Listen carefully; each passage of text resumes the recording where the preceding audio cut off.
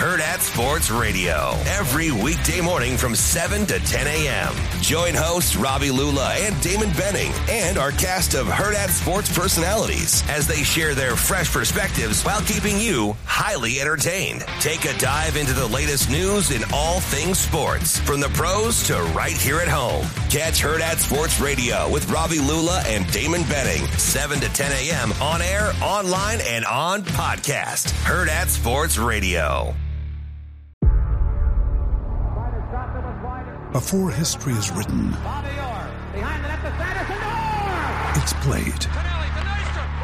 Before it's frozen in time, it's fought one shift at a time.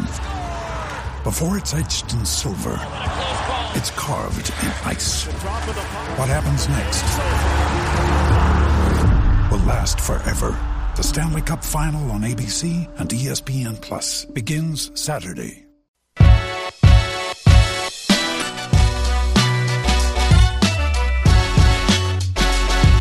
Coffee and Cream on Hail Varsity Radio with Andrew Rogers and Damon Benning. A three, up and down, boom, Bowie with 9. Audige, the step back. There's his second from range. And that's the thing that he hasn't done over the last 5 games. Looking, working, driving inside. Hook is good. 2.7 to go. Hood Schifino for the win. Off the rim. Northwestern. Abo from the corner hits it. What a second half Chibuzo Abo is having. Boy, he has. Give up one contested shot. And Stevens forces that three and hits. Can you believe that? Chance for the Rams. Hands up, no fouls. Hands They'll up, have no the last fouls. shot. And Tajay short on the three. He wanted a foul, nothing called. And that is going to be your ball game. 80-78. Boise State hangs on. We're back again. We're back again.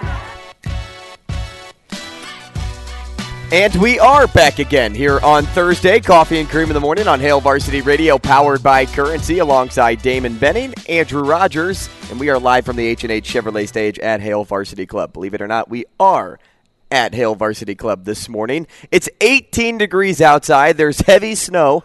I woke up this morning, walked down my stairs, looked outside, and said, this will be fun.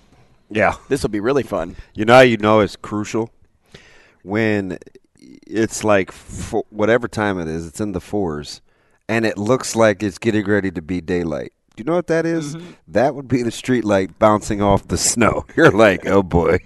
Yeah, it's not the sun. Yeah, why is there light? Let there be light. That's what God said. Yeah, he also said let there be snow, and quite a bit of it. So this is one of those for all the, it's not going to snow, and Snowmageddon, and get your 8 weeks worth of bread and milk. And why did they let school out? All that, blah, blah, blah, yeah, blah, blah. they got this one right, because it's kind of and you know what? It's hectic out there already. To be in the Hall of Fame of weather. Because it doesn't take much to be. Oh, it absolutely does. To be good? To be accurate? In weather? Yes. Oh, no, not in today's world. Oh, let's talk about just like they take some pride in it. I know. Well, they absolutely take some pride. I used to work with a lot of meteorologists. Yeah, I'm not saying that it does. It's not a tough job. I'm saying you could be right like 3 out of 10 times and go into the Hall of Fame for weather, just like you could for baseball. If you are 3 out of 10, if you're a 300 hitter, a lot of times you're in the Hall of Fame. Not a chance. Not for weather. It's what it seems like. It's what it seems like. Yeah. What happened? A month ago? What happened like 2 weeks to a month ago? Yeah, but everybody was wrong. It wasn't like everybody was wrong. How am I wrong in that? I am relaying what I hear. Because 3 out of 10 is low. Like, it's way low. They're way better than that. They're way better than that. Okay. They just are. I'm not going to die on the hill, but it's like track. Right now they're 1 for 2. There's going to be some times where you're not right, and I think you're going to have to come to grips with that. I know you don't like that, but man, 3 out of 10 would. Nobody's watching that channel. No one's watching. Not a gosh dang soul. is watching if you're only right 3 out of 10 times. Like, that's lowball. That is extremely low. Fairly accurate. Let's say 70%. 70%? Bro, they give the weather 31 days out of the month. So let's say if you're wrong 25, if you're right 25 times, you feel like you're wrong a ton, right? I'm not talking about sun. I'm not talking about rain. I'm talking about snow, DB. We're talking about winter storms. The only one that can constantly predict inches is Shane. It doesn't happen. Why is it always got to come back to the small guy? Well, because Shane, all you have to do is be within an inch or two. How high did the snow come up on your legs this morning? But I can't put my arms down. And that's totally on me. No. I noticed he did park closer to the curb. It must be because he felt like the snow would give him cushion if he like put it in gear and it rolled forward. You know, the snow's a little soft. He wouldn't be exposed you know what, to the Shane, concrete. Tell me this morning. You wake up. What time?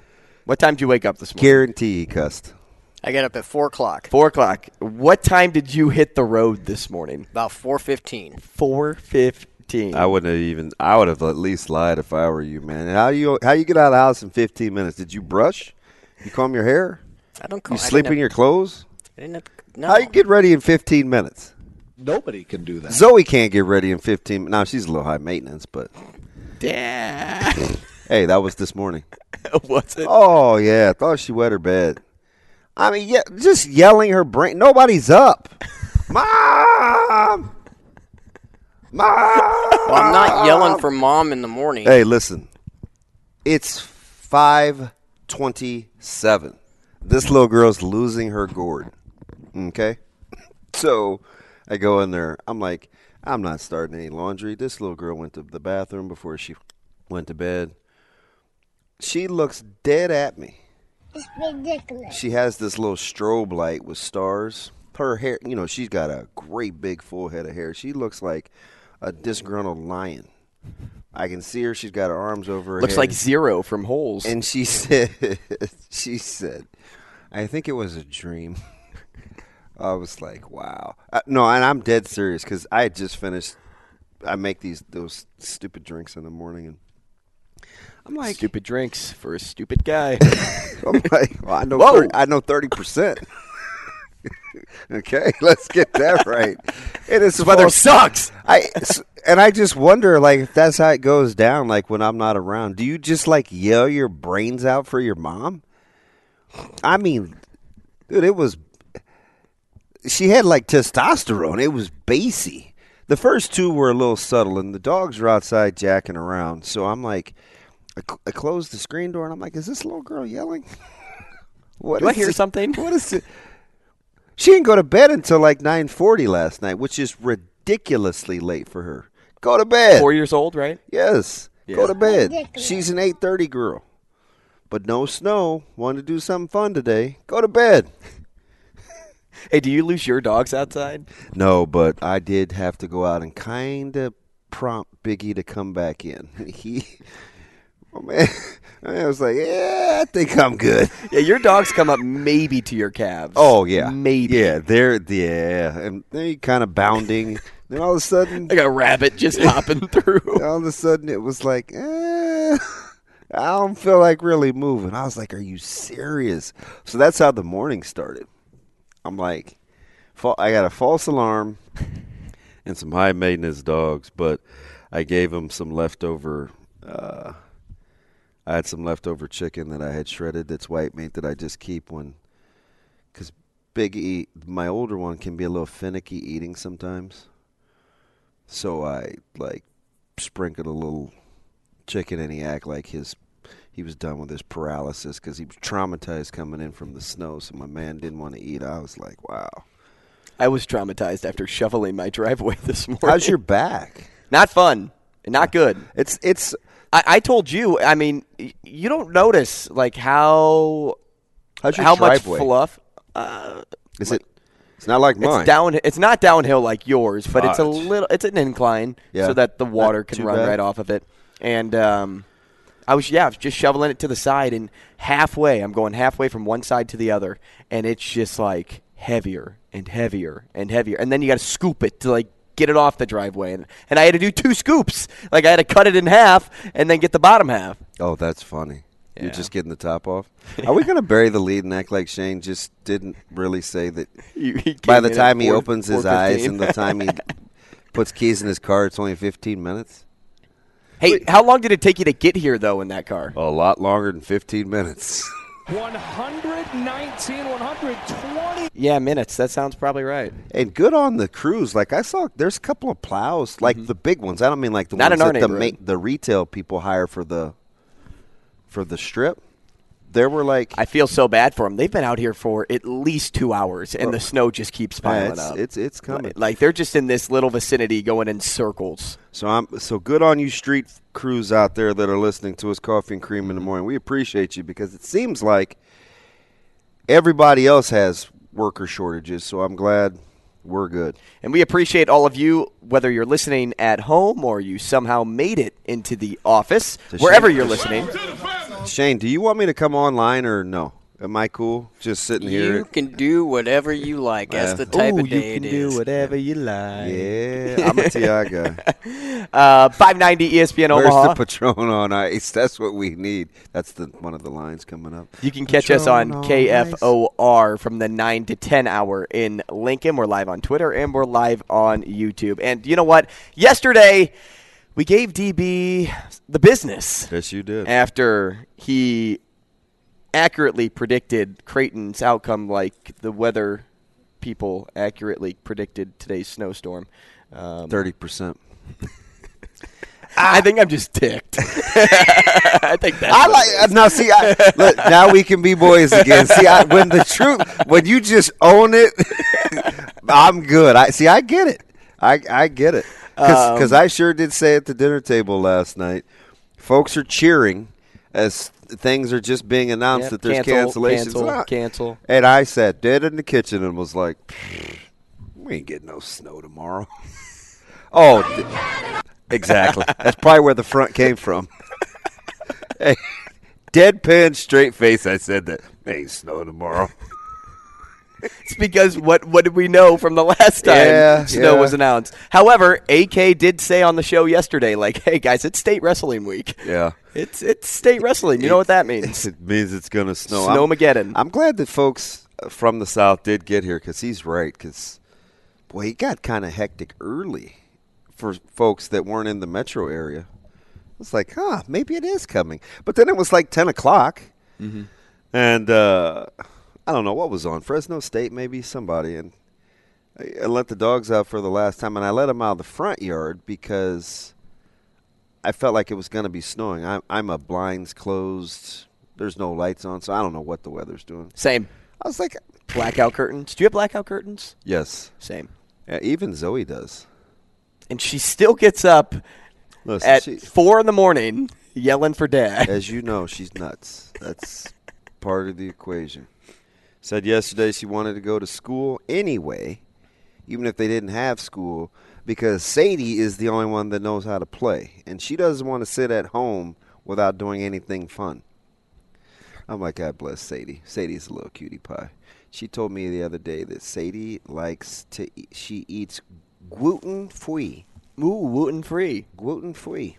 All right, woo-woo. So, Uncle Woo-Woo. Because, and I figured out because I sit with Sadie's mom sometimes at basketball. Sadie has celiacs. Oh, no. So, it's just, that you're burying the lead. The 4-year-old comes home and tells me about gluten-free. What are we doing? Like, go play. Mix in some hopscotch or something. You know what I mean? Hey, the CC Bake Oven's gluten-free. So go mix in some arithmetic, some long division. You come home talking about gluten-free. Who's gluten? And what's free? The guy that runs Russia? No, different guy. Putin. Oh. That's Putin. Yeah. No, what I was going to say, though, is nice work on the Northwestern call. Because a couple of weeks ago, they're good, man. You were all in on Northwestern, and they took down number 1 Purdue, and then they take down Indiana, which did it the hard way. 11, that lead 16, ballooned to like 19 or 18. I thought Kugler was going to be bored out of his mind, and then all of a sudden, I turn back, and it's 49-40. Indiana and made they're a going run to at commercial break in Cougs, and we've got a game. I know. We've got ourselves a game. I was like, well, wow. Northwestern couldn't miss in the early goings. Yeah. But Boo Booey, Adige. Yeah, we're talking about Wooten Free. How about Boo Booey? They have the all-name team. Easy. I mean, pretty Easy. much. If we should do that, though. Take 5 of the best names just in college basketball and make our teams, and then have people vote on them. The all-name team. Yeah, the all-name team. Hey, and how about – so are we back to believing in Tennessee or no? I wouldn't say – we were never in on them being the number 1 team in basketball or number 2 team in basketball, but I'm in on them being a top 15 team. Taking down Alabama. Well, they're top 10 right now. I was going to say like 6 or 7. Yeah, but because they're going to be on the 3 line. Right, but if they ended up losing a couple of games and were, 13th or 14th, I would still say that's Tennessee.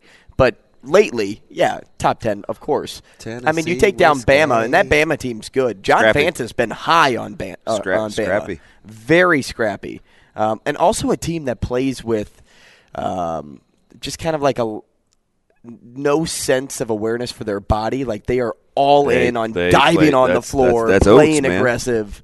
And that's what makes Bama so dangerous. They had a pull-up 2-pointer, and they were like, "Oh, rare 2-point field goal for the Crimson Tide." Are we going to talk about rare 2-point field goals? How about we look at Creighton women's basketball and how much they like to shoot it from beyond the arc? So when's the last time? Maybe never, because we haven't even been together like a year. Certainly not on air, but we were. I mean, we were together a lot early before we started. Feels like 5 years. Oh, ouch! Burn, baby. No, that's a good thing, right? Sure, as long as you're not annoyed. No, it wasn't an annoyed thing. I was just saying, relationship-wise. Man, I've known you 5 minutes. Why does it feel like 3 years? God. You're talking about the connection, right? Yeah, we're talking about practice, man. Not a game, not a game. That's what that is. It's just a free-for-all. These people waking up to a snowstorm. Well, they're in bed. These yahoos. Look, we're at the office this morning, and you're in bed. Hey, Shane, do we have Alexa capabilities yet? Northwestern! Hey, Alexa, please play Coffee and Cream. Searchy Coffee and Cream. Boop. Funny thing. Boop. So Ashley we have Google Home set up around the house, and she's always like, hey, Google. And come to find out what she was asking, hey, Google for wasn't actually a Google Home. It was just so that the internet could be better in the rooms upstairs. Leave that to Bill. He's a G. So, when's the last time you and I text back and forth about a women's game? Like we were doing that wasn't Nebraska. Because I think we have talked about some meltdowns in the fourth quarter for Nebraska women's basketball team. And I'm not an officiating guy. And I found myself not happy with officiating. I'm telling you, DB, you sent me that highlight, and I go, within 30 seconds, I go, it was bogus. I didn't even have a huge problem with the foul that set up the free throws. It was the charge on the break I was. It was both for me, but yes, that one was bad. Listen, they slowed it down 67 times during the broadcast, and I'm like, okay. She did, high-five her fingertips after she was bailed out on what I almost thought was going to be a travel call. I just can't stand when they bail players out like that. I thought for sure, based on her steps, it was in the making of becoming a travel, and then all of a sudden she just went up for the shot off her wrong believe me, foot. I pulled back 3 times. Yeah. 3 times because I'm like, that doesn't look right. I'm rewinding this thing, and I was like, how many? And it was only 2. It was 2. And the ball was out of her hand, and she got the whole, the tips, and I was like, and I know Shane, whatever he said yesterday about the tip, but 15%. Heads or tails? Yeah, dude, it's wild. That was not a good final 2 minutes in stores. It wasn't. Final minute, really, is where you can compile all of that. And, there was what was the violation early when it was still in the 50s? And I was like, here we go. And the crowd was like all in. And Creighton was unflappable.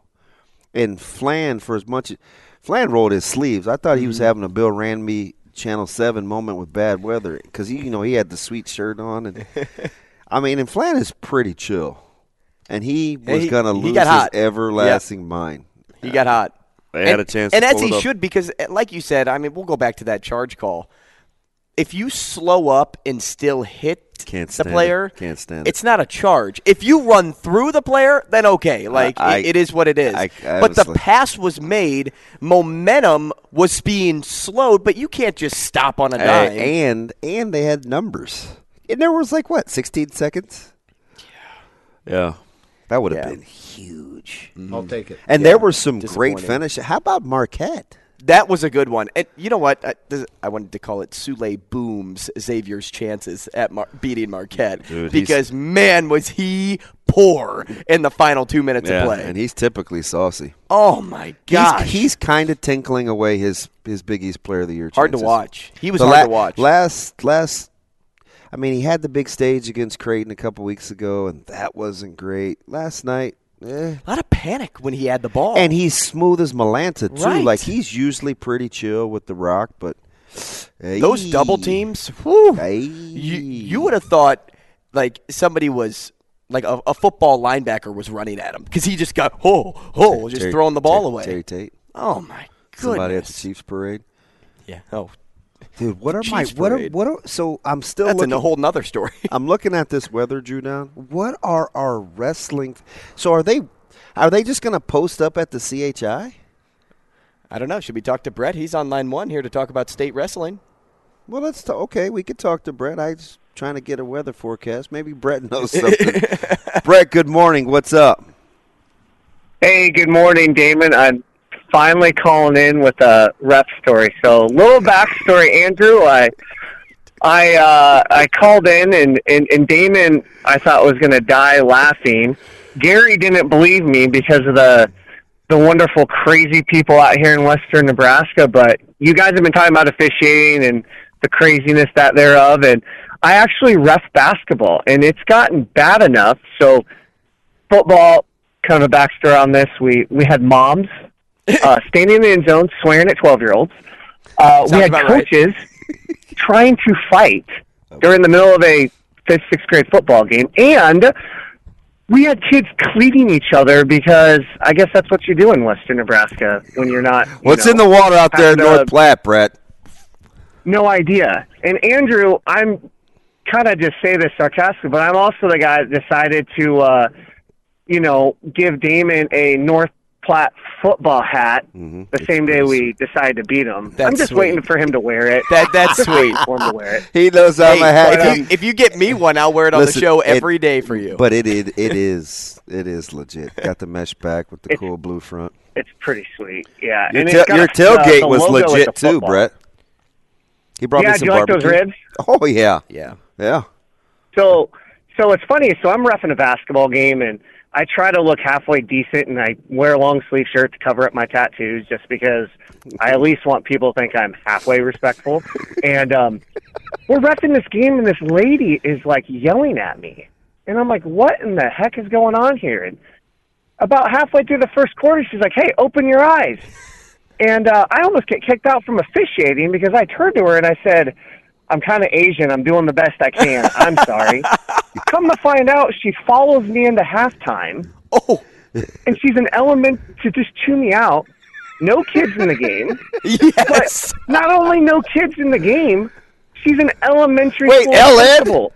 That's great. She's an elementary school principal in the front row yelling at me, telling me to open my eyes more. Brett, and I'm like, well... I ref Brett, basketball Brett, too. Did she mean something by that, do you think? Was there a deeper meaning?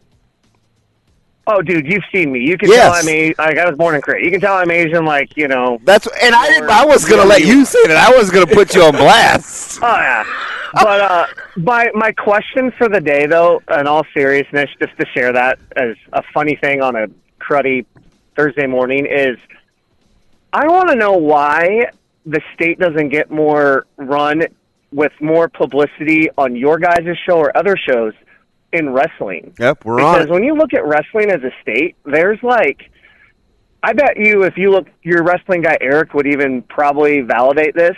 There's probably more Division I or high-level wrestlers that come out of the state of Nebraska, more so than football, more so than basketball. You got like Miles Anderson and Joel Adams from Millard South. We got a kid here that's 43-1. There's a kid in Sutherland that's a junior that just broke the Class C takedown record. And stay tuned, Brett, because we'll be not the only show, but one of the few. Had Mark Manning. We had Higdon on from the NSAA, and today in our last hour we'll talk to Cody Manquist from our Nebraska Wrestling. We'll get you covered here, Brett. Appreciate the call. Yeah, have a good one, guys. Thanks, buddy. Hey, when we come back, we will give you the poll question and set the lineup. That's next.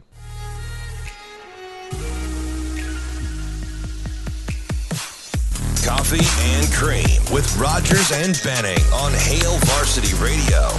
Get your ass behind the ball. Let's get it, baby. Let's get it. Let's get it. Love the moment, man.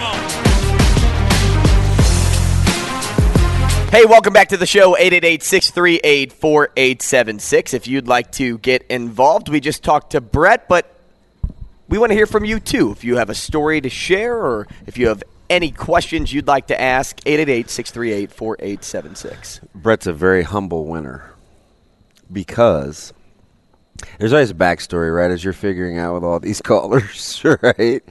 So Brett and I met on air in my former life. We follow, we going back and forth on Twitter.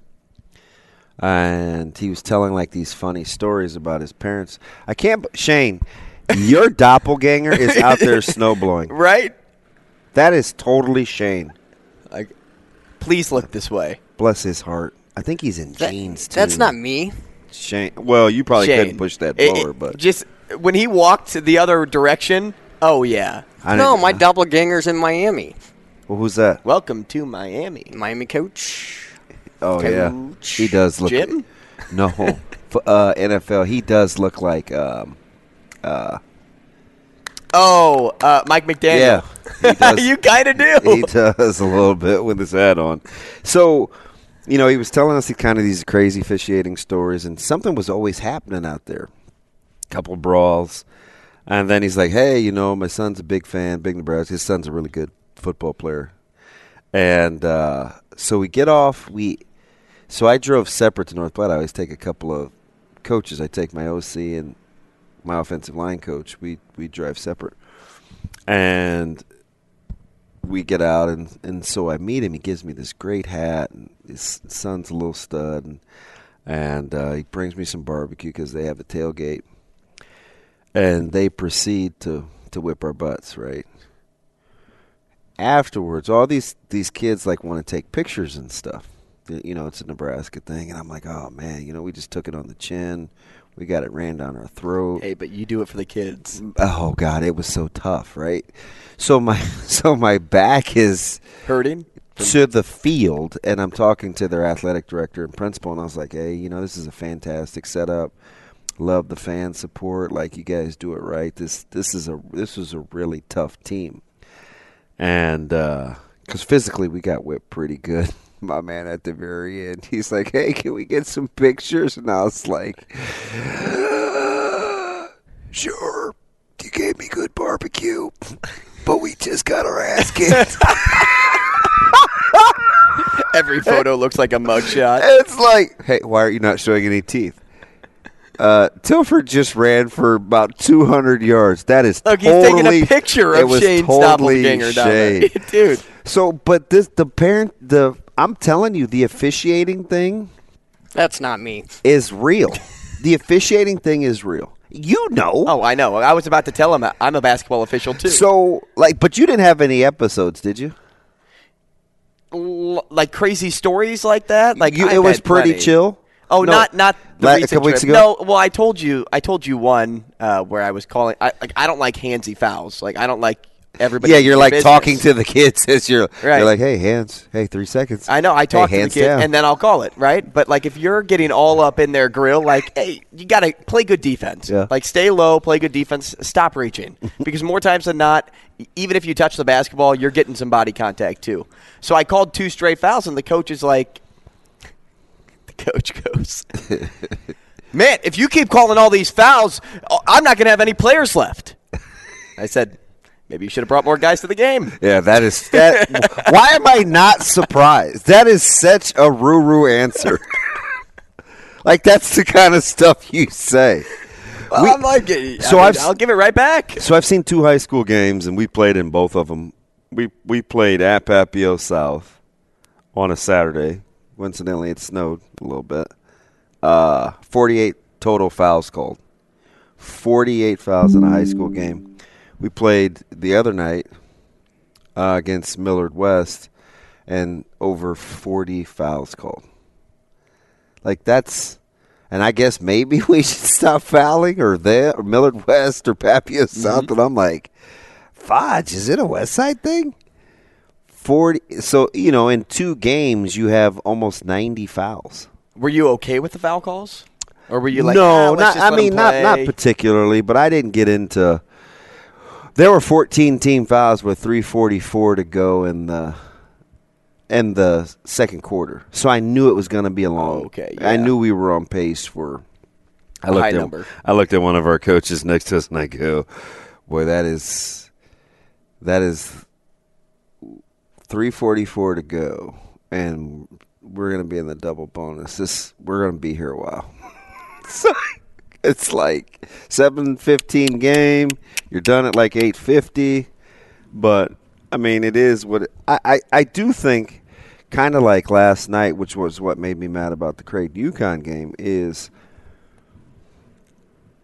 all I could think about is 2 things. Number 1, test the waters early and see what the vibe is. Because I think you can kind of get a vibe on how games are going to be officiated by how it's called early.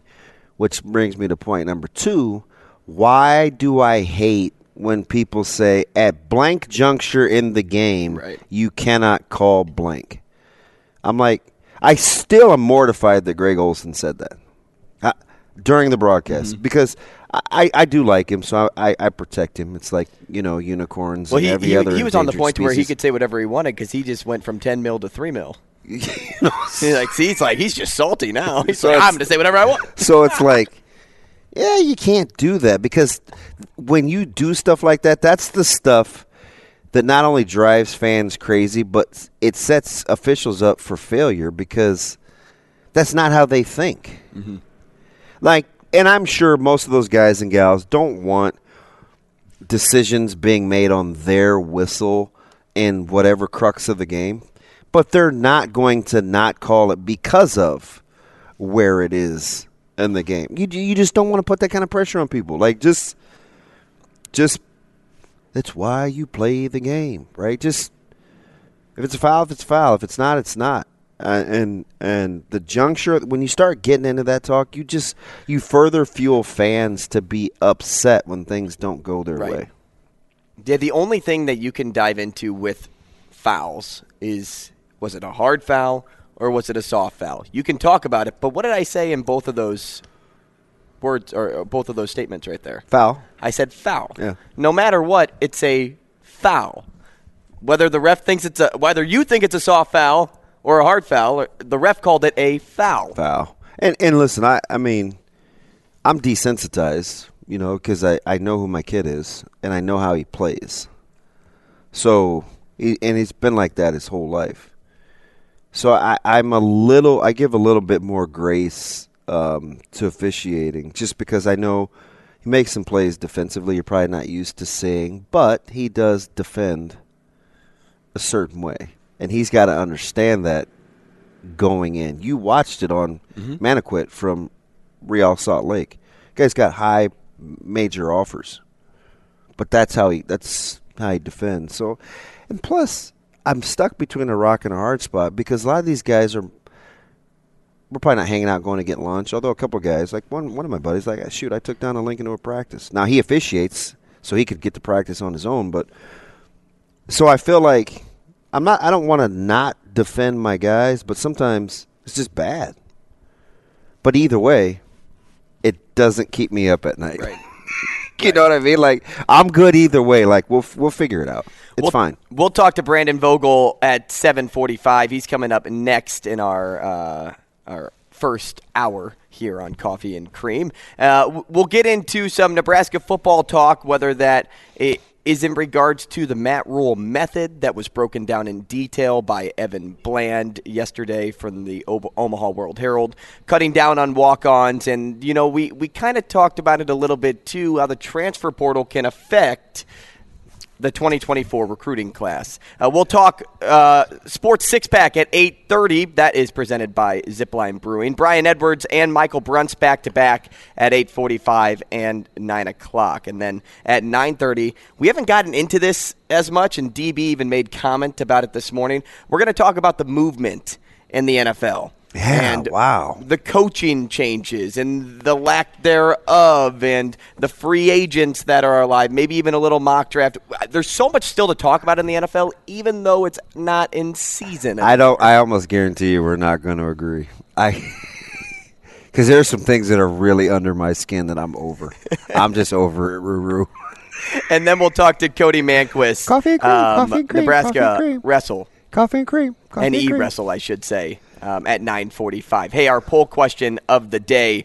Are you in favor of or against betting on Husker home football games and other in-state? Why are you dragging my guy into this? By Nebraska college and university teams when it becomes available in-state. We'll talk about that maybe a little bit with Brandon Vogel or right at the top of the 8 o'clock hour. But you can vote at H-Varsity Radio. Brandon Vogel up next. When you need mealtime inspiration, it's worth shopping Kroger, where you'll find over 30,000 mouth-watering choices that excite your inner foodie. And no matter what tasty choice you make, you'll enjoy our everyday low prices, plus extra ways to save, like digital coupons worth over $600 each week. You can also save up to $1 off per gallon at the pump with fuel points. More savings and more inspiring flavors make shopping Kroger worth it every time. Kroger, fresh for everyone. Fuel restrictions apply.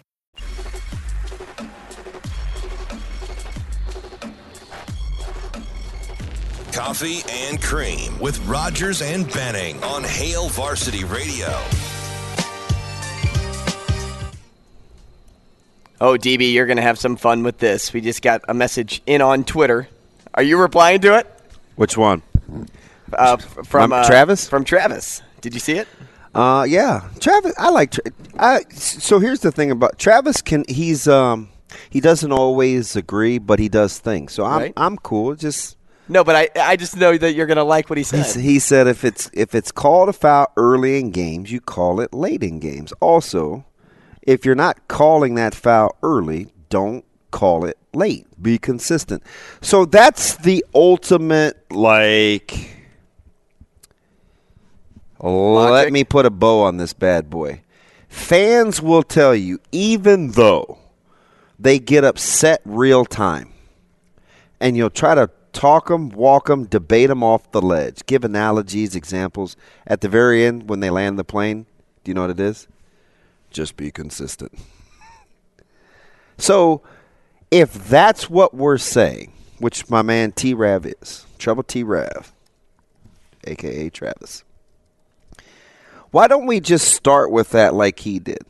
Like, instead of saying you can't call that penalty on Bradbury at that stage of the game, simply ask yourself, is that a penalty? It should quell the discussion. Mm-hmm. It really should. Because then I don't have to, like, chew up guys and spit them out when, well, you didn't call this during the – you didn't – so what – The response to that would be, well, it wasn't called. Like, what do you respond to that? What infuriated me about the Bengals-Chiefs game?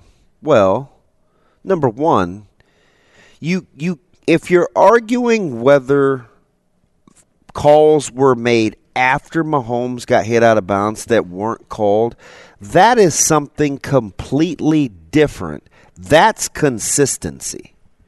That you're talking about consistency. You're not saying that Mahomes' play out of bounds was not a penalty because it clearly was. So when you can see things like that and you know it's a penalty, don't be one of those people that worries about when it happens in a game. Mm-hmm. Because you're not going to at the end of the day, I don't care if you played or not, I don't care who it is, you're not going to win that argument. Right? Because then you get into, well, you called a holding here, you didn't call it here. Do you want holding called on every play? Well, they call holding on every play. Oh, my gosh, Mixon ran out of bounds, and they didn't call a late hit. And all I could think of in my head was, where were you guys during the Miami-Buffalo game when a quarterback gets hit going out of bounds, and on the broadcast they say he gave himself up? We get no call. Like Cincinnati is more than for real. Don't go into that back and forth. Look at what you see and then see if that's a penalty or not. You're never gonna land at a consensus if you're worried about what they called when and when they didn't call it. Just simply say what Travis said. We want consistency. Because if you say it at the end after you've been worn down on a Twitter argument or social media or with your buddies at the bar or your girlfriends at the ice house, like it weakens the argument. It's like the guy that moves the goalposts. Right. If you want consistency, say I want consistency. Don't say that wasn't defensive holding on Bradbury. Because it was. And there are a lot better angles out there and I can't believe they fell victim to it. They show you the still from behind of a guy with his hand on his back, so you think it's innocuous. Right. It's weird, but guess what? That's not the same vantage point that the officials have. Yeah, consistency is huge. I mean, it goes back to what I was saying in my just last say that, point. and I'm cool with it. It was what I said in my last point. Like, I called in basketball, if you're up on somebody and you're reaching and you're creating contact way away from the hoop, I call it every time. And I do that from the start of the game. By the third quarter, you can see that they're now starting to play the style of basketball that I officiate. Yeah. And it's not like I'm trying to be, egotistical by saying something like, "Oh, yeah, like I'm the guy. I'm the man." You're Hightower. Yeah, I'm not trying to be arrogant by saying anything, but it all comes back to consistency. Aside from that, I did mention our poll question today. Oh wait, it's Brandon Vogel time. Brandon Vogel's been just waiting for us. Why didn't we? Oh, that is so sad. That is on me, B-Vogues. I apologize for that, man. Shane, do you have a voice? What do we have a producer for? I always forget through StreamYard to check, and I even teased you up. What do we have a producer for? A whole new thing. I think it's the snow, man. I'm so sorry. Shane, are you still mad that you're out here snowblowing at the same time you got to do the show? No, I'm always happy when Brandon's here. Well, then say, hey, we got Brandon. I did that. You guys weren't listening. He's such a Tim I Johnson. don't think he said anything. B-Folks, we apologize. Yeah, my bad, man. But no worries. But hey, I knew you guys were in for it. So the snow reasoning makes sense to me because when they come into the local Tennessee news, be like, "Man, Nebraska's really getting it today." I knew it was. You knew it was bad. This could be record breaking. No, I don't even know. I just said that. What month are we in? No, I don't think we'll break a record today. There's probably been some snows in February that have been pretty significant.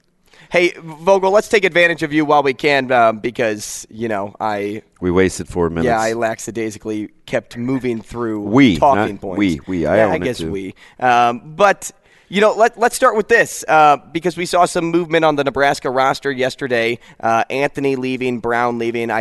Brown being kind of more of the surprise, I would say, just because Anthony was that 6-year. But do you think the deep wide receiving room had anything to do with the news we saw from Alante yesterday? Yeah, I don't honestly know what to make of that one yet. It's one that surprised me some too.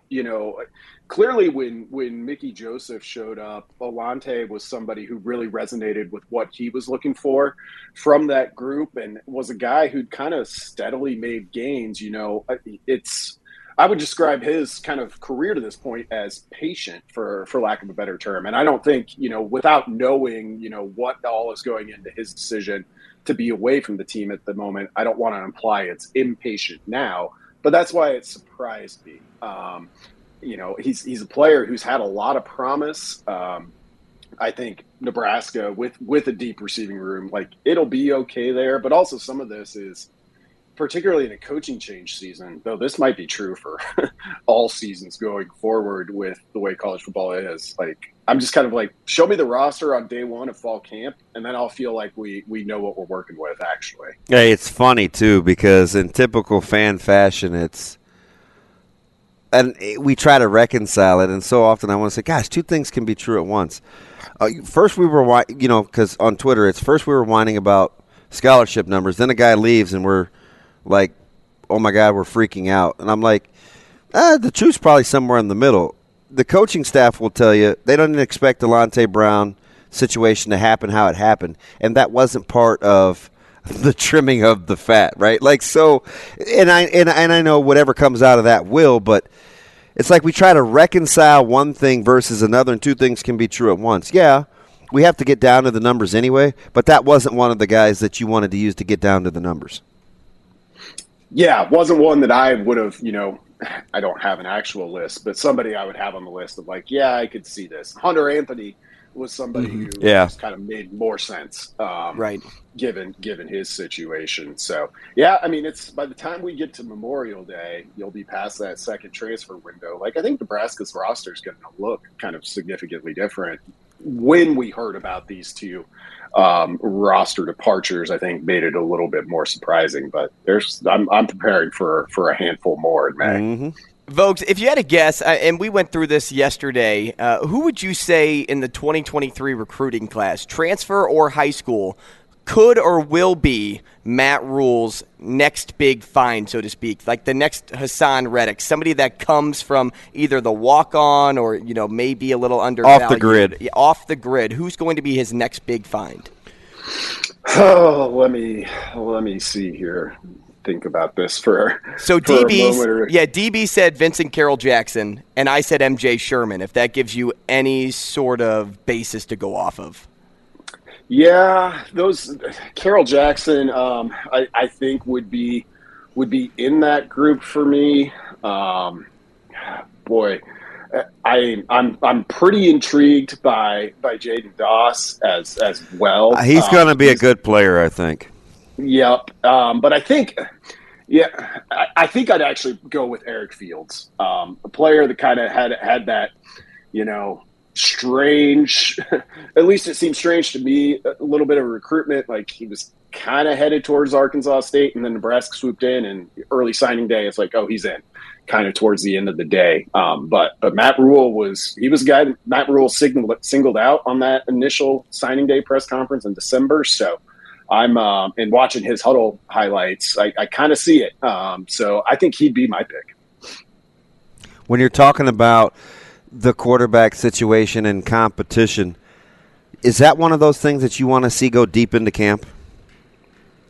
Yeah, I think so. I think it's going to have to a little bit with Thompson and Smothers both being a little bit limited. We've heard a little bit from Rhule about his relationship with Sims, and Sims is in a pretty good spot to display what he can do right away in spring. But given the amount of football Casey Thompson has played in particular, like, I think this is something that goes into fall camp, and maybe if you're 2, 3, 4 years into a new coaching tenure, I would be a little bit hesitant about taking it that deep, but I'm not in year one. Vogel, we appreciate your time. Again, our apologies for the short segment here, but we'll talk again next week, and I promise it will be for a full 15 minutes. We'll be on time without yapping, B. All right, guys, stay safe. Thanks Vogel. That's Brandon Vogel, managing editor for Hail Varsity. Toss him a follow on Twitter at Brandon L. Vogel. Coming up, we'll keep talking Nebraska football next. Ryan Reynolds here from Mint Mobile. With the price of just about everything going up during inflation, we thought we'd bring our prices down. So to help us, we brought in a reverse auctioneer, which is apparently a thing.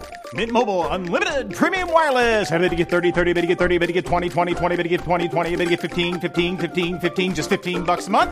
Sold! Give it a try at mintmobile.com/switch. $45 up front for 3 months plus taxes and fees. Promo rate for new customers for limited time. Unlimited more than 40 gigabytes per month. Slows full terms at mintmobile.com.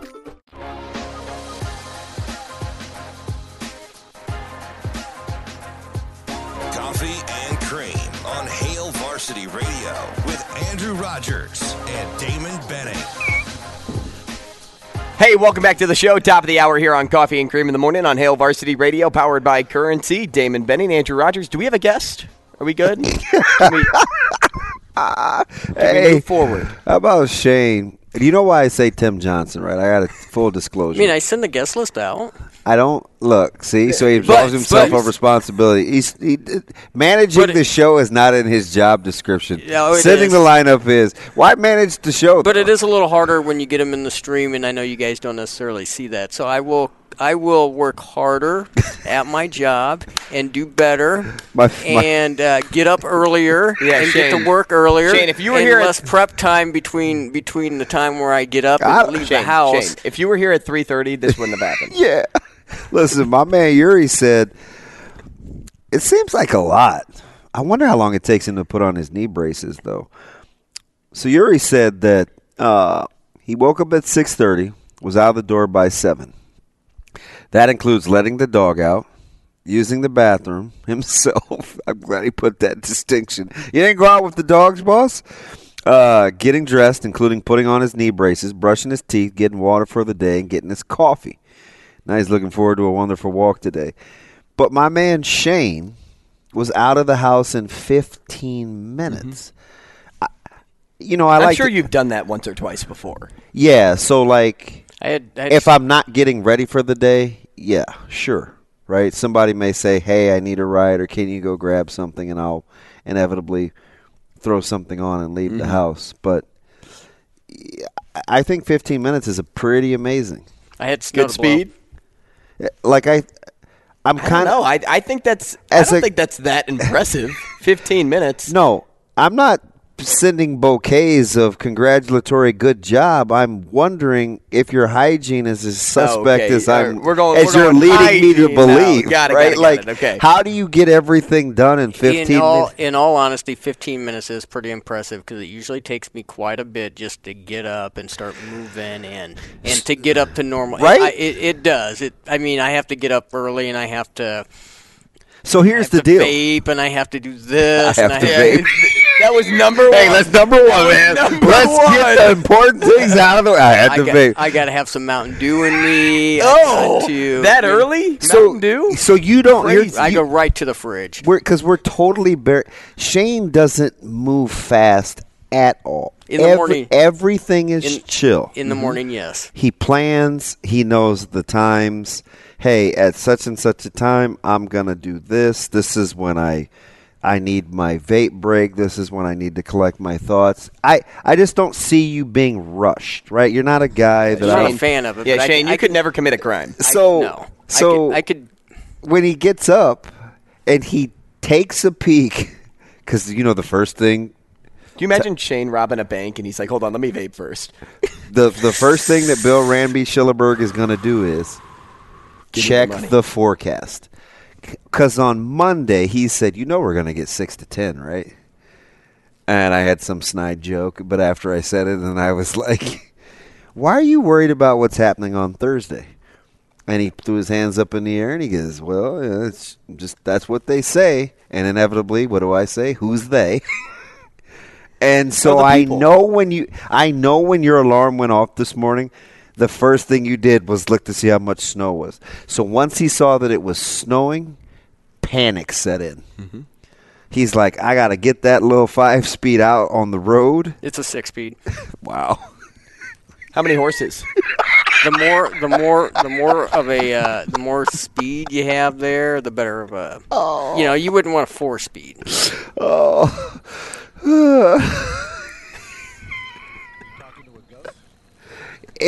He's like a cartoon character. He is. I live in a sitcom. I said that to you yesterday. Shane, not yesterday. I love you, man. That's why I'm always gonna. You always got to be where I am. I can't be without you. He is our George Costanza. I gotta have him, man. Me neither. At 4:43, I did not. I couldn't see anything driving in here. It was all over the road.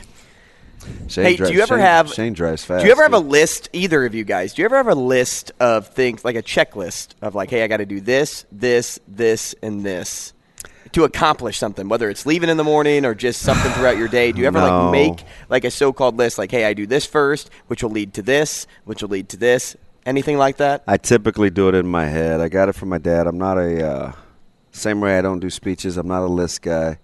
But I do, in my head, track sequence based on where I'm driving. Like, I'm the guy that's notorious for saying, I don't want to have to double back. I'll do it this time, this way. Even when I grocery shop, I go in order. Just like, and I know full well there's aisles where I'm not getting something. But because I don't make a list, I want to make sure that it's triggered by my thought process. So I'll take every aisle. I'm not a list guy. Shane, do you make like a list, whether it's in your head, on paper? Depends upon what it's for. You go into the grocery store, I put it on paper, on the phone.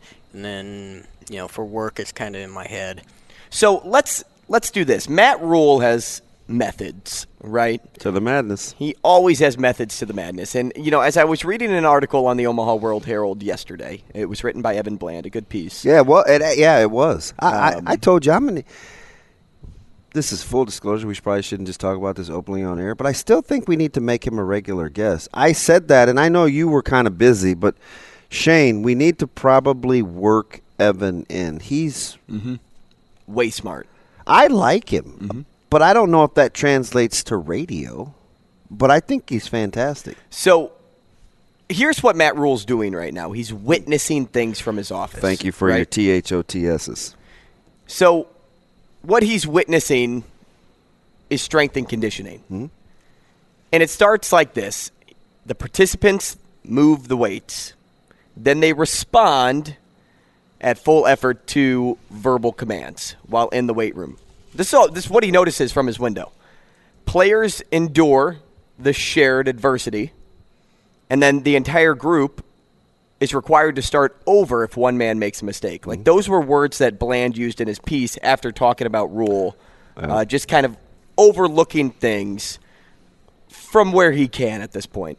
But rearrange those for me. Hey, for a second, do that again. Rearrange those. Okay, ready? I'm gonna do this slow so Shane can follow along. Oh, Lord. Participants, response, endure, proceed.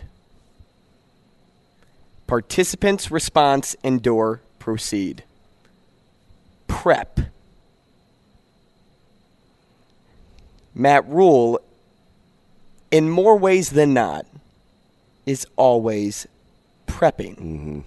I get it. It's pretty clever. I took away that from what the bulk of his thoughts were. I see you. Compiled in that interview with Bland. Yeah, it's funny you say that because you just in words encapsulated kind of what I've been thinking this whole time. I can't give too much. So, how do I say this? So there's schedules that come out in March when folks can start getting back on campus, right? So you saw some, Sean Callahan, Brunsey, Christofferson, Schaaf, Munson, those guys start coming out with visitor lists. Okay, so I happen to live with somebody in my house that is a little, I'd say naive to the process, right? Because I still think he's one of those people that it's so based on relationships and being relational. And unfortunately, he gets it from me. He doesn't want to infringe, so he's never going to invite himself. He's going to kind of lay in the cut. He's going to watch first. So he asked me yesterday, he said, all these recruiting analysts from around wherever are asking me about all these different dates. He goes, how do they know more than I do? This is a real story. And I said, oh, it's their job. They talk with coaches. They know the deals. And he goes, so am I supposed to, it's a real question. So am I supposed to wait to be invited, or what do I do? Like, I think you should get an invite, right? You don't just want to show up. And I'm like, that's not exactly how it works. Like, I get it. Mm-hmm. But I'm understanding the concern there. I get it, but that's not exactly how it works. Like, if you want to go see a campus, then you say, hey, I want to come to your campus, and they'll make arrangements, right? Like, trust me on that. Yeah, they know you. So even when they say they don't know you. So a couple of minutes, I think about it for a second, and I'm like, because this is hard for me, and I can't even really believe I'm dancing around it a little. So I don't really want to get the ball going because I don't want to be in the deal. You don't want to be influential. But I do know my own kid, and I do know that he's not going to take the initiative if he feels like he's infringing. He's just not. It's how he plays. It's just his personality.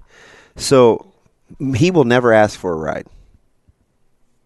It's just weird. Like, it has to kind of come down to it, He would rather be asked or if you need a ride. Yeah, so what he'll do is he'll tell you his schedule for the week, and then you fill in the blanks because he doesn't want to come across as burdensome. Mm-hmm. So I have to kind of dance around, hey, coach such and such. Do you have a calendar? Do you want to send out? Do you want to do blank just to get the process started? Because this is what other schools are doing. So I have to kind of say it like that. And I even said, hey, in a roundabout way. And I say all that to say, when you talk about the prep, the PREP that you just went through, the response that I got embodied that to a T. We these days, all the days, as much as you can. Mm-hmm. This is what we do. This is when and I'm just like, so when you said that, I'm like, it's pretty astute because that's exactly who I think he is. And I go all the way back when you say prep to my man when he said, I don't like to leave much to chance. And when T-Mac said he's just implementing his system, he's done it before. He has done it. And there's something to be said for been there, done that. He's done it before. Even when he's assessing talent, he has comps and visuals that he can compare it to, which is what we were joking about in week 2 of him even being here, how he was already comping all those guys at the junior days because he has film in his head. He has tape in his head because he's done it before. And he's always watching tape, too. He's doing that right now. I mean, the Blaise Gunnerson, A.J. Rollins thing? Dude, that's what I'm about to say right here. So Matt Rule watched back every Nebraska game and practice. He's wild, from 2022, spring, fall camp, and in season, as well as every off-season workout that was filmed. That's what he's been doing. He's familiarizing himself with everybody. But this is who he can't wait to see pad up. What 2 names that you just said? Blaise Gunnerson for one. 5 tackles in that reserve role on defense last year, and that was across 12 games. A.J. Rollins, tight end, 30 offensive snaps last season. And then my favorite, that he mentioned at the end is none other than Gabe Ervin Jr., who is one of the most explosive players on the team. That is what Rule said. Guess who doesn't need a babysitter? Gabe Ervin. And I've said this before. The reason I like Gabe Ervin is I think he has all the potential in the world to be great. He was a starter as a true freshman for a reason. He got hurt. It takes a tough, mature individual to go through rehab, especially a freshman season, and then to come back and want to win that spot again and know that you can. But he's also the type of guy that is okay with the role that he was put in last season, and he's still going to fight for that number one spot. Spot on again. And I was telling some stories about some initial visits on campus, and Nebraska put together a player panel, and Gabe Ervin was hurt. And Gabe Ervin was still on the player panel to meet with prospective players to talk about experiences at the University of Nebraska, which lets me know that even the staff then felt like this is a guy that can represent us because we like what he's about. I told a couple of other stories over spring break last year. Some guys kind of took a couple of days. Gabe Ervin is cranking out video of him rehabbing and doing more strength and conditioning on the knee and looking really, really explosive. I get it. Self-starter, highly motivated, doesn't need a babysitter. That's always going to be a guy that Coach Rule gravitates towards. But how about him referencing my guy A.J. Rollins? And I like Blaise Gunnerson, too. They told a story about a year ago, where Coach Chins was telling me that he felt like all of a sudden last Thanksgiving, the light clicked for Blaise Gunnerson. Kind of got over the hip, like kind of unlocked. He said, DB, I don't know if it was the scar tissue breaking up. I don't know if it's just his confidence, but all of a sudden, and Coach Chins said, hey, I think we got one with Gunnerson. So you know it's in there, right? Because highly touted, felt like we won a battle to get him, but has been hurt. He had surgery going into his senior year. So we're just kind of taking time, so that's good. But my guy A.J. Rollins, who I said this was probably, about a month ago, I was like, you're kind of frumping around about this tight end room. This is before Gilbert and Smith Flores. I'm like, they got some guys. Like, I like Borkacher. I think he's going to get better. You've been high on Nate. And I like A.J. Rollins. I like Hickman. And you like Fedoni, too. I do, because he competes. But A.J. Rollins is a guy, and I kept saying this last year. I'm like, he has way exceeded all the critics' expectations coming out of high school. Because I felt like he was kind of in no man's land in high school. He kind of wanted to utilize him a certain way, but we didn't utilize him like this. And I'm not, listen, hear my heart. I'm not criticizing Prep's utilization of him as much as I think he was a guy that had more versatility than what we saw. Sometimes you should put him out wide. Sometimes he's an inline tight end. Shoot, if you're going to move that hammer, my sleeper of the class, Sledge, inside, once he was moved from tight end, got to get that guy the ball. You got Bullock on the outside. They had a ton of Armstead. They had some fellas, I felt like, where they could have really stretched you in the secondary. And I just like Rollins' development. I remember Sean Beckton telling me it was Caleb's very first experience being on campus, kind of having a day. I don't care anything. I do care. It wasn't about Caleb got to go do his own thing. I'm asking the coaches about other players. And Sean Beckton pulled me to the side, and he said, got that little draw. He's like, DB, I think we got one. He's growing up a little bit. I think we got something here. And that's all I needed to know, because I felt like Beckton is a really, really good coach, and he's a good evaluator. And he had a fantastic spring last year. Hey, we go to I'm pumped. Well, and you know what's great is when we say something, how much weight does it carry? But when you're reassured by the head coach, now it starts to carry some weight. I could just be throwing darts. Right. I was like, well, I think I like him, but is he really good, or is it just because he's good to me? Exactly. You know what? Something else I attached to in this piece. Dude, my poor truck out there. Wow. Yeah, it is covered. But this team this team responds better. This team likes to have fun, right? And this team likes to compete with one another because they respond better to internal competition presented by the other players opposed to the coaches. Why do you think that is? Well, think about what Garrett McGuire and just Evan Cooper have going for them as coaches. They have internal competition between one another. You know that's going to be contagious when you talk about other members of this team. And that is kind of like if I had to guess, and we can ask Matt Rule, sometime soon about this. If I had to guess, I think Rule likes a lot of the times being in front of the camera, so to speak, but also kind of being a fly on the wall with his team, letting them figure themselves out too, letting that competition drive the wagon on figuring out who wants to be here and who doesn't. Oh, that's funny you say that. You're rolling, man. I kind of I'm liking your vibe, man. I just said last night to another coach at another school. We were talking, and he's basically trying to pick my brain about some insights in terms of how to further the recruiting process in our household. But we have a good enough relationship where he knows I'm going to shoot him straight.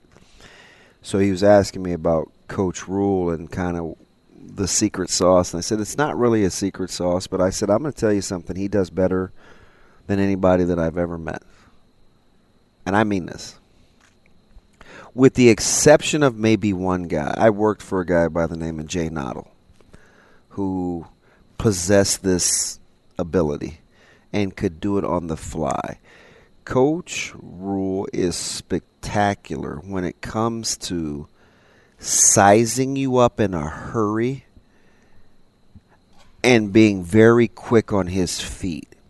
His ability to control the dialogue, to get the information that he needs to get from you is top-notch. And he's mastered the art. This is early, but it seems like he's mastered the art of letting you think you're in control or kind of, gleaning. He's gleaning some insight from you, but buoying it with. He's still learning. He's not blowing smoke like he's not listening. But at the end of the day, I think he's mastered how to pit it against or with, if he likes some of the information, what he knows he's good at. He can process that in a hurry. Oh, you can do this, this, and this. In my head, how does this fit with what I like? Because I'm not going to compromise here, but I do like that part of it. And, to accentuate this, I think I can do this here because this is what I know I'm really good at. He can do that at a rapid rate of speed. So he can be very engaging and listen and insightful, all the while storing in the back of the Rolodex, knowing exactly what he's going to do. He's an amazingly quick processor because I think his discernment is good. That's how, and by discernment, I mean he's just got it's just a gift. Mm-hmm. Discernment is a great gift because I think he can process and it helps him filter rapidly. But he knows and can tell whether he thinks a kid's got a chance or whether he should take a chance based on his initial discernment. He's, at least early on, I'm telling you, he's impeccable with that. And that natural attrition of weaning down the roster will come. Oh, I know everybody out there is like, oh my gosh, there's so many players on this team. How are they going to get there? With everything that we just laid out in this segment right here, from start to finish, the story figures itself out, and the end of the story the beginning and the end of the story starts with Matt Rule. Hey, and some guys, you give them enough rope, they'll do their own work. They'll weed themselves out. Nebraska basketball, MLB rule changes, a little NFL, maybe a would you rather question. How about a story? All that coming your way in the Sports Six-Pack. Your questions, we have them. It's presented by Zipline Brewing. Stick around. You'll hear Shane's voice again. We all know you love hearing Shane. Sports Six-Pack. Next. No.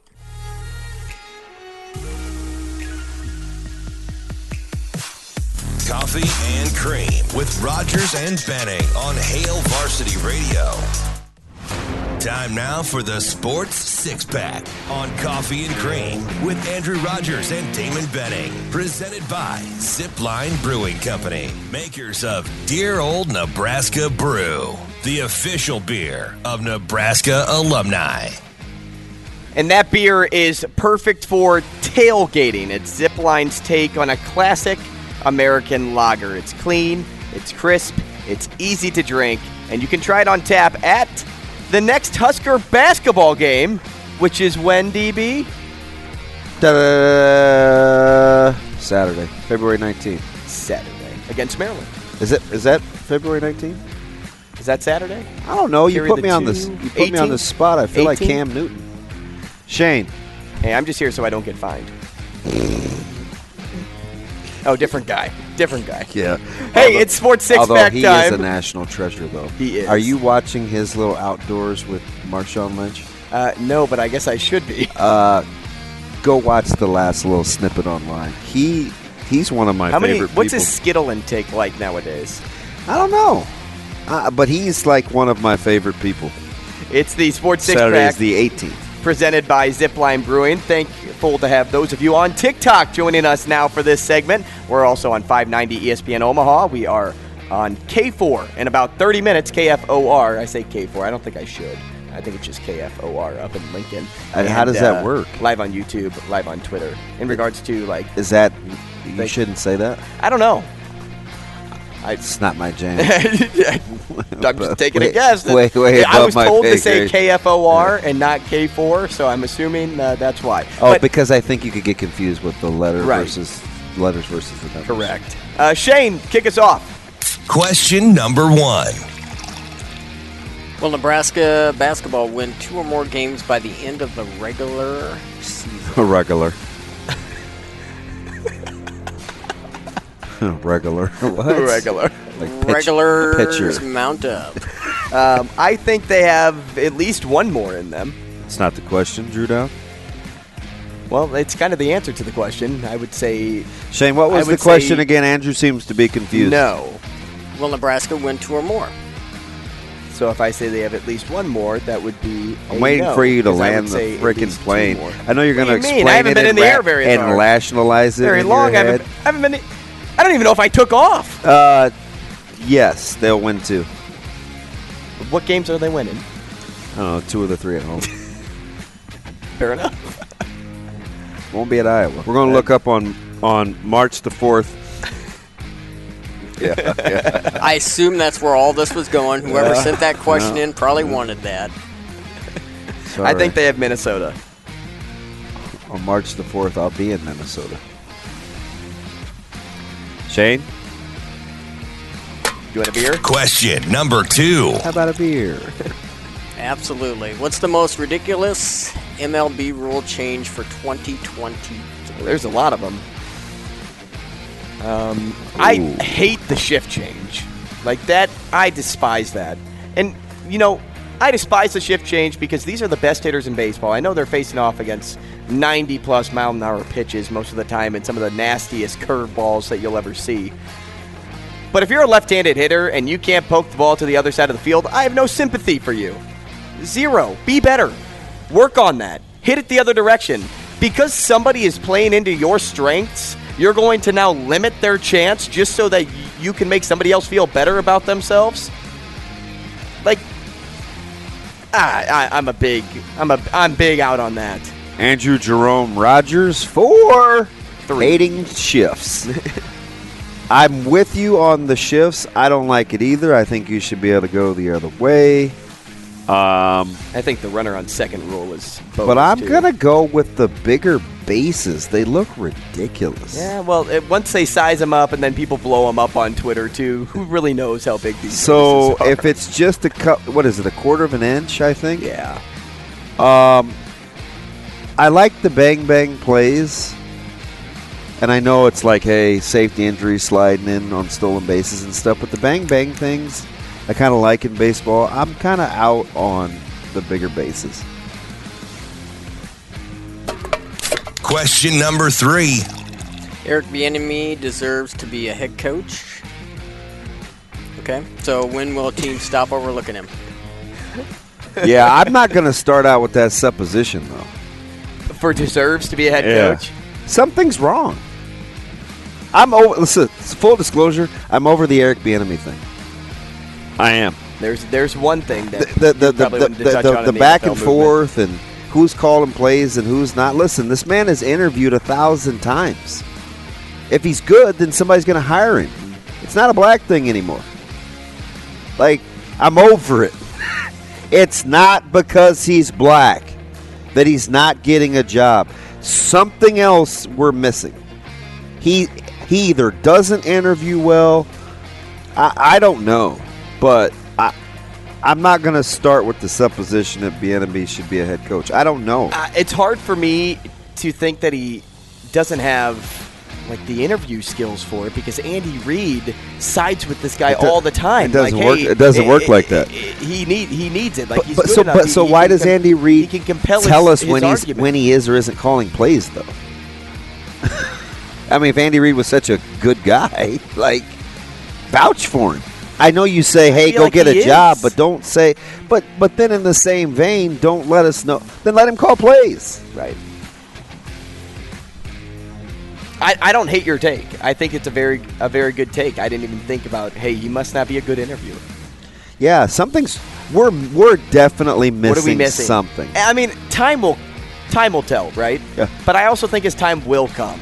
I do think at some point. Maybe the Commanders will say, "Come on down." Well, to be OC. Do you really want to move from the Chiefs OC to the Commanders? If you want to prove your worth, sometimes you got to do the darn thing. Maybe. If he continues to want to be comfortable, then that lets me know too. I mean, a lot of times, though. I mean, you think about what, under Bill Belichick. You had a fantastic philosophy off air the other day about when to move, when not to move. When there was a potential to move to a general manager, right? And you said, "I'm a big believer in making sure that if you're going to move, that the elevation has to be, the juice has to be worth the squeeze." Right. I can't remember how you worded it, but I think it was something Barry taught you. Yeah, similar like that. Because I said if you get too comfortable, get uncomfortable. But yeah, you have to be willing to. It's got to benefit you. That's the thing. So if it's going to benefit him and he wants a job, then move. Or as my dad would say, the only thing that grows under still feet is dead grass. That's a great one too. Sorry, I was ready to have a beer there after all that. After all your snow blowing? After all the snow blowing, that's hard work. In the preseason SP Plus rankings, Nebraska was given a 0.02% chance of going 12 Yeah, they were. next season. Hell yeah. All right, Travis Kelce. What would you project the actual ceiling to be next season? Their actual ceiling? Yeah. 8 wins. Ceiling? Right? I mean, after going 3-9 and 4-8, I think 8 wins is a pretty good ceiling. The ceiling for me would be 9. I think the ceiling is 9. That would be. You could convince me. I don't believe it, but you could. It wouldn't be. It's easy to be convinced in the state that we're in right now with Nebraska football. Because the ceiling is the absolute height, right? Yeah, give me 9 for the ceiling. Question number 5. Would you rather see your favorite goalie score a goal or see them win a goalie fight? Oh, goalie fight. Drop the gloves. Bennington against Igor Shesterkin. Bennington will win any fight. Shesterkin's a stud. Dude's a clown. Says the Blues fan. You make me laugh. Somebody asked you yesterday, "Yeah, Andrew, why are you so sad?" "Oh, it's a Tarasenko thing." Knowing what you were talking to a non-hockey fan, but man, you're all in on the Blues. I'd like to see him stop the puck. Who, Bennington? Wow. Give me the first one, Shane. Question number 6. I'm going to say goalie score just because I haven't seen that before. I've seen the goalie fights, haven't seen the score. But number 6, what's the craziest and or favorite sports celebrity encounter story you have? celebrity sport. Oh, for sure. Mine's easy. John Jones in Vegas. He called me little man. And he wasn't even fighting. He was fresh. He had just gotten suspended. I didn't even think he was going to want to take a picture. Man.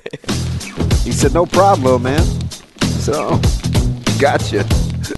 Considering I don't want a spinning fist or a kick, I'll eat that. For sure, John Jones in Vegas. Mine would be meeting David Eckstein. And it was actually, he was giving a speech on like how his faith helped him throughout his career. I was going to say it like an FCA conference, maybe. No, walk on all the way up to World Series MVP. It was a great story. Coming up next, let's change gears. We're going to talk to Brian Edwards.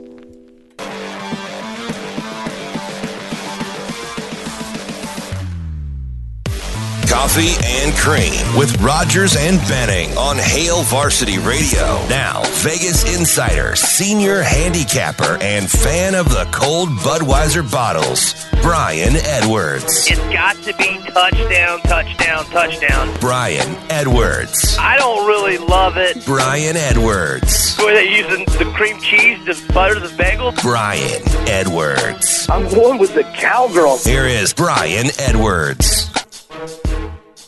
Hey, welcome back to the show. It is Coffee and Cream in the Morning on Hail Varsity Radio, powered by Currency, alongside Damon Benning, Andrew Rogers, and we are live from the H&H Chevrolet stage at Hail Varsity Club. Now it's time to welcome in our friend Brian Edwards, MajorWager.com and BrianEdwardsSports.com. It's at Vegas B. Edwards on Twitter. Brian, good morning. Good morning, gentlemen. What's happening? Hey, B, how are you this morning? I'm doing well. It looks like you're about to game. We got about to get on the game. We got about, I don't know, would you say 5 inches for sure? Oh, at least 5. Yeah, we got dumped on last night. Hey, Shane, go stand outside real fast. This morning, B, so I think you're in a better spot than we are.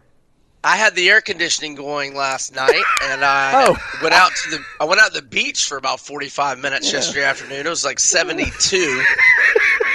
And I asked Alexa what time it was at what the weather was at about 7:30 last night, and she said it was like 66 degrees. Tough out here, you know, I'm driving home with my windows down, so joke's on you. Oh, man, we got a couple of Francises right out of the gate. St. Francis, and then St. Francis, New York, Brooklyn. Burger King, right? BK. Well, if you're capping St. Francis, B, that means you're all in on your capping skills. What do we got?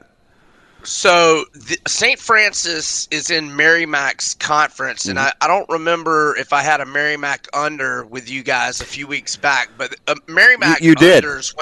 Okay, they went. Well, they're cold now.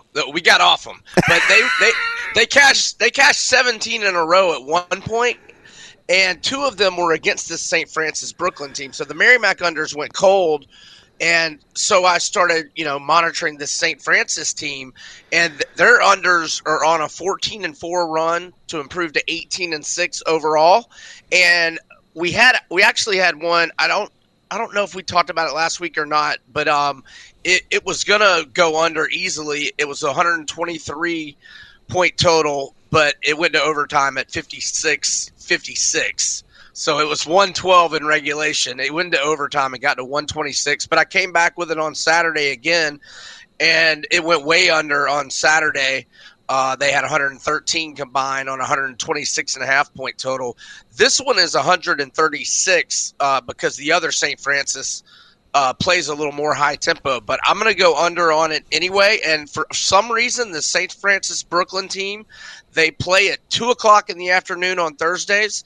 I don't know if it's a snow thing. Let's play in the afternoon. I don't know why. I don't care. But it's a 2 o'clock tip, and I'm on the under. Hey, Mary, quite contrary. How does the snow blow? You talk one Mary to another, Loyola Marymount. And they are taking on the Zags today. That one at 10 p.m., at least where we're from. And, this is an LMU team that just took down St. Mary's. So, seeing as they are +8, do you really believe that they can continue to turn heads again? Because they did beat Gonzaga already once this year. I do, and I know Gonzaga's got the revenge angle here. But I'm going to go out on a limb and say this is Loyola Marymount's best team since that magical Elite Eight run in 1990 with Gathers and Kimball, Jeff Fryer, and all that gang. This team's really good. They're 8-4-1 against the spread with 7 outright wins. Their last 13 as an underdog. They ended that Gonzaga, whatever it was, like 88 or something winning streak at home. They got a kid named Cam Shelton who in the last 8 games is averaging 26 points per game. He also averages for this whole season 5.6 rebounds, 4.4 points per game. LMU's 11-2 straight up, 10-2 against the spread at home. The Zags are 5-2 straight up on the road, but 1-6 against the spread. Again, I know they've got the revenge angle, but they're laying 8 here, and LMU has already beaten St. Mary's and Nevada at home, and they're only 2 home dog spots. St. Mary's and Nevada are going to be in the tournament. The Zags are obviously going to be in the tournament. I'm not against a little money line here tonight as well, but money management purposes, obviously, most of the money at +8 for LMU, maybe a little nibble on the money line if you wish. B, this line doesn't look right. Kind of stinks, actually, but it is what it is. Just 1.5 right. as the Terps host the Boilermakers. Maybe it's about matchups. The line seems pretty poor. It screams take Purdue, but you know me. I'm like, bad line. I kind of like the Turtles. Do we fear the Turtle or do we boiler up?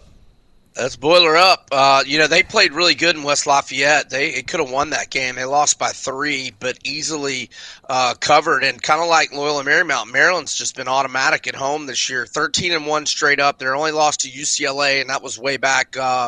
If it might have been before Thanksgiving, but it might have been early December. Forgive me, I'm not looking at their page. But they're 10-4 against the spread at home. And Maryland's just been a moneymaker all year, 16-9 ATS, kind of like Gonzaga at Loyola Marymount. Purdue struggled on the road. They're 2-5-1 against the spread. I know they're in bounce-back mode here after giving up that late lead at Northwestern, but I just the Turtles have been good to me at home. I've backed them probably 4 or 5 times at home, and I think I'm undefeated doing so. So I'll go Maryland as a home dog. As you look toward the future here, because we are so close to conference championship play, and then, of course, what everybody's looking forward to, March Madness, you like some teams to go the distance and to jump on certain teams now. Let's start with Miami, because Miami's like one of those teams that, at least in my lifetime, has always been like they have high expectations, and then they just don't ever get it done, whether it's football, whether it's basketball, whether it's baseball. It always seems like that with the Hurricanes, but you like them this year. Why? Yeah, well, they've got a veteran squad that went to the Elite Eight last year, and their future number right now is 50-1. So if they were to get that far again, if they were to get to the Elite Eight, we could start doing some hedging to make sure we make a profit. I mean, I'm not saying they're going to win the national title, but at 50-1, we can put ourselves in position to make some money off them. Maybe even if they just get to the Sweet 16. But right now they have won 5 in a row. They go into Chapel Hill the other night, a game North Carolina really needed bad, and Miami goes in there and pretty much pillar to post. Yeah, pretty much. Yeah, I mean, it wasn't a blowout or anything, but they won by 8 and had the lead most of the game. And they beat Duke by 22 last week. Clemson's been good at home. They went to Clemson 2 Saturdays ago and won, and I just think they're playing well, and they added Nigel Pack, a really good transfer from K-State. They still got Isaiah Wong, and they got a good chunk of that nucleus from last year. So, yeah, I think Miami's worth a shot at 50-1. I'm not talking about risking a lot of money by any means, but maybe throw a little bit out there. At one point, I thought this was the best team in the country, and I'm still a little nervous about their backcourt, but you don't have to talk long to sell me on UConn's potential. Some would argue they've underachieved given the roster. You like them as a nice little long shot on the against the odds. Yeah, so in November and December, Damon, I think we'll all agree they were the best team in the country in November, December. Then they went into a little 5-week funk, a bad one, and they didn't really snap out of it. I mean, look, there was really no shame in losing, at Marquette and at Xavier, and they were losing to good teams, but they got it back together in that Marquette game last week, and Marquette was on fire, and they just blew Marquette out, like you said, pillar to post. That was a blowout, unlike Miami, North Carolina. That was a blowout. And I thought they looked like they did in November, December last week against Marquette. Now, then they go out where you guys are to Omaha and lose by 3. But, I mean, that was Creighton's 8th straight win. No shame in that one. I mean, they couldn't get any buckets. I think it was a 56-53 final. Yeah. But what I saw November, December, and last week, and then I saw now they're 30-1. They were down to 10-1, in early January. I think there's a chance they get it back together. They've got potential. So, again, not talking about risking a lot of money, but I think UConn at 30-1. They were a Final Four looking team November, December, and last week against Marquette. So maybe they can make a run. We'll see. Talking about teams making a run is my last question before we let you go, Brian. Providence. It has kind of been turning some heads, and Hopkins has been one of the best players, not only just in the Big East, but all of college basketball. And then they do have a very nice backcourt as well. But at 100-1, those seem like some pretty juicy odds for that Friars team.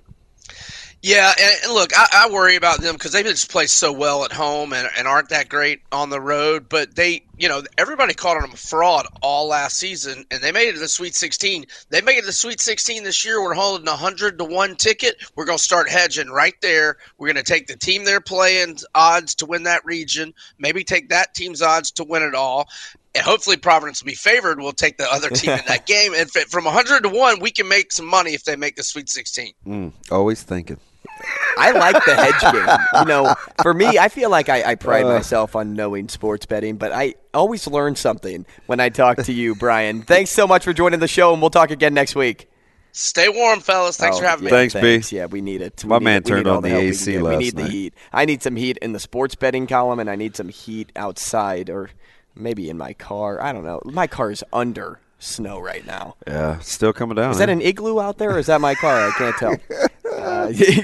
That's Brian Edwards, MajorWager.com and BrianEdwardsSports.com. We always appreciate having him. Coming up, we're going to talk to Michael Bruns, senior writer for Husker 24/7, to open up the 9 o'clock hour. If you are tuning in Lincoln, hey, guess what? KFOR starts from 9 to 10. We'll be there. We'll be on 590 still, live on Twitter, live on YouTube. We always are happy to have you with us on the show. If you want to get involved, give us a call. More Coffee and Cream next.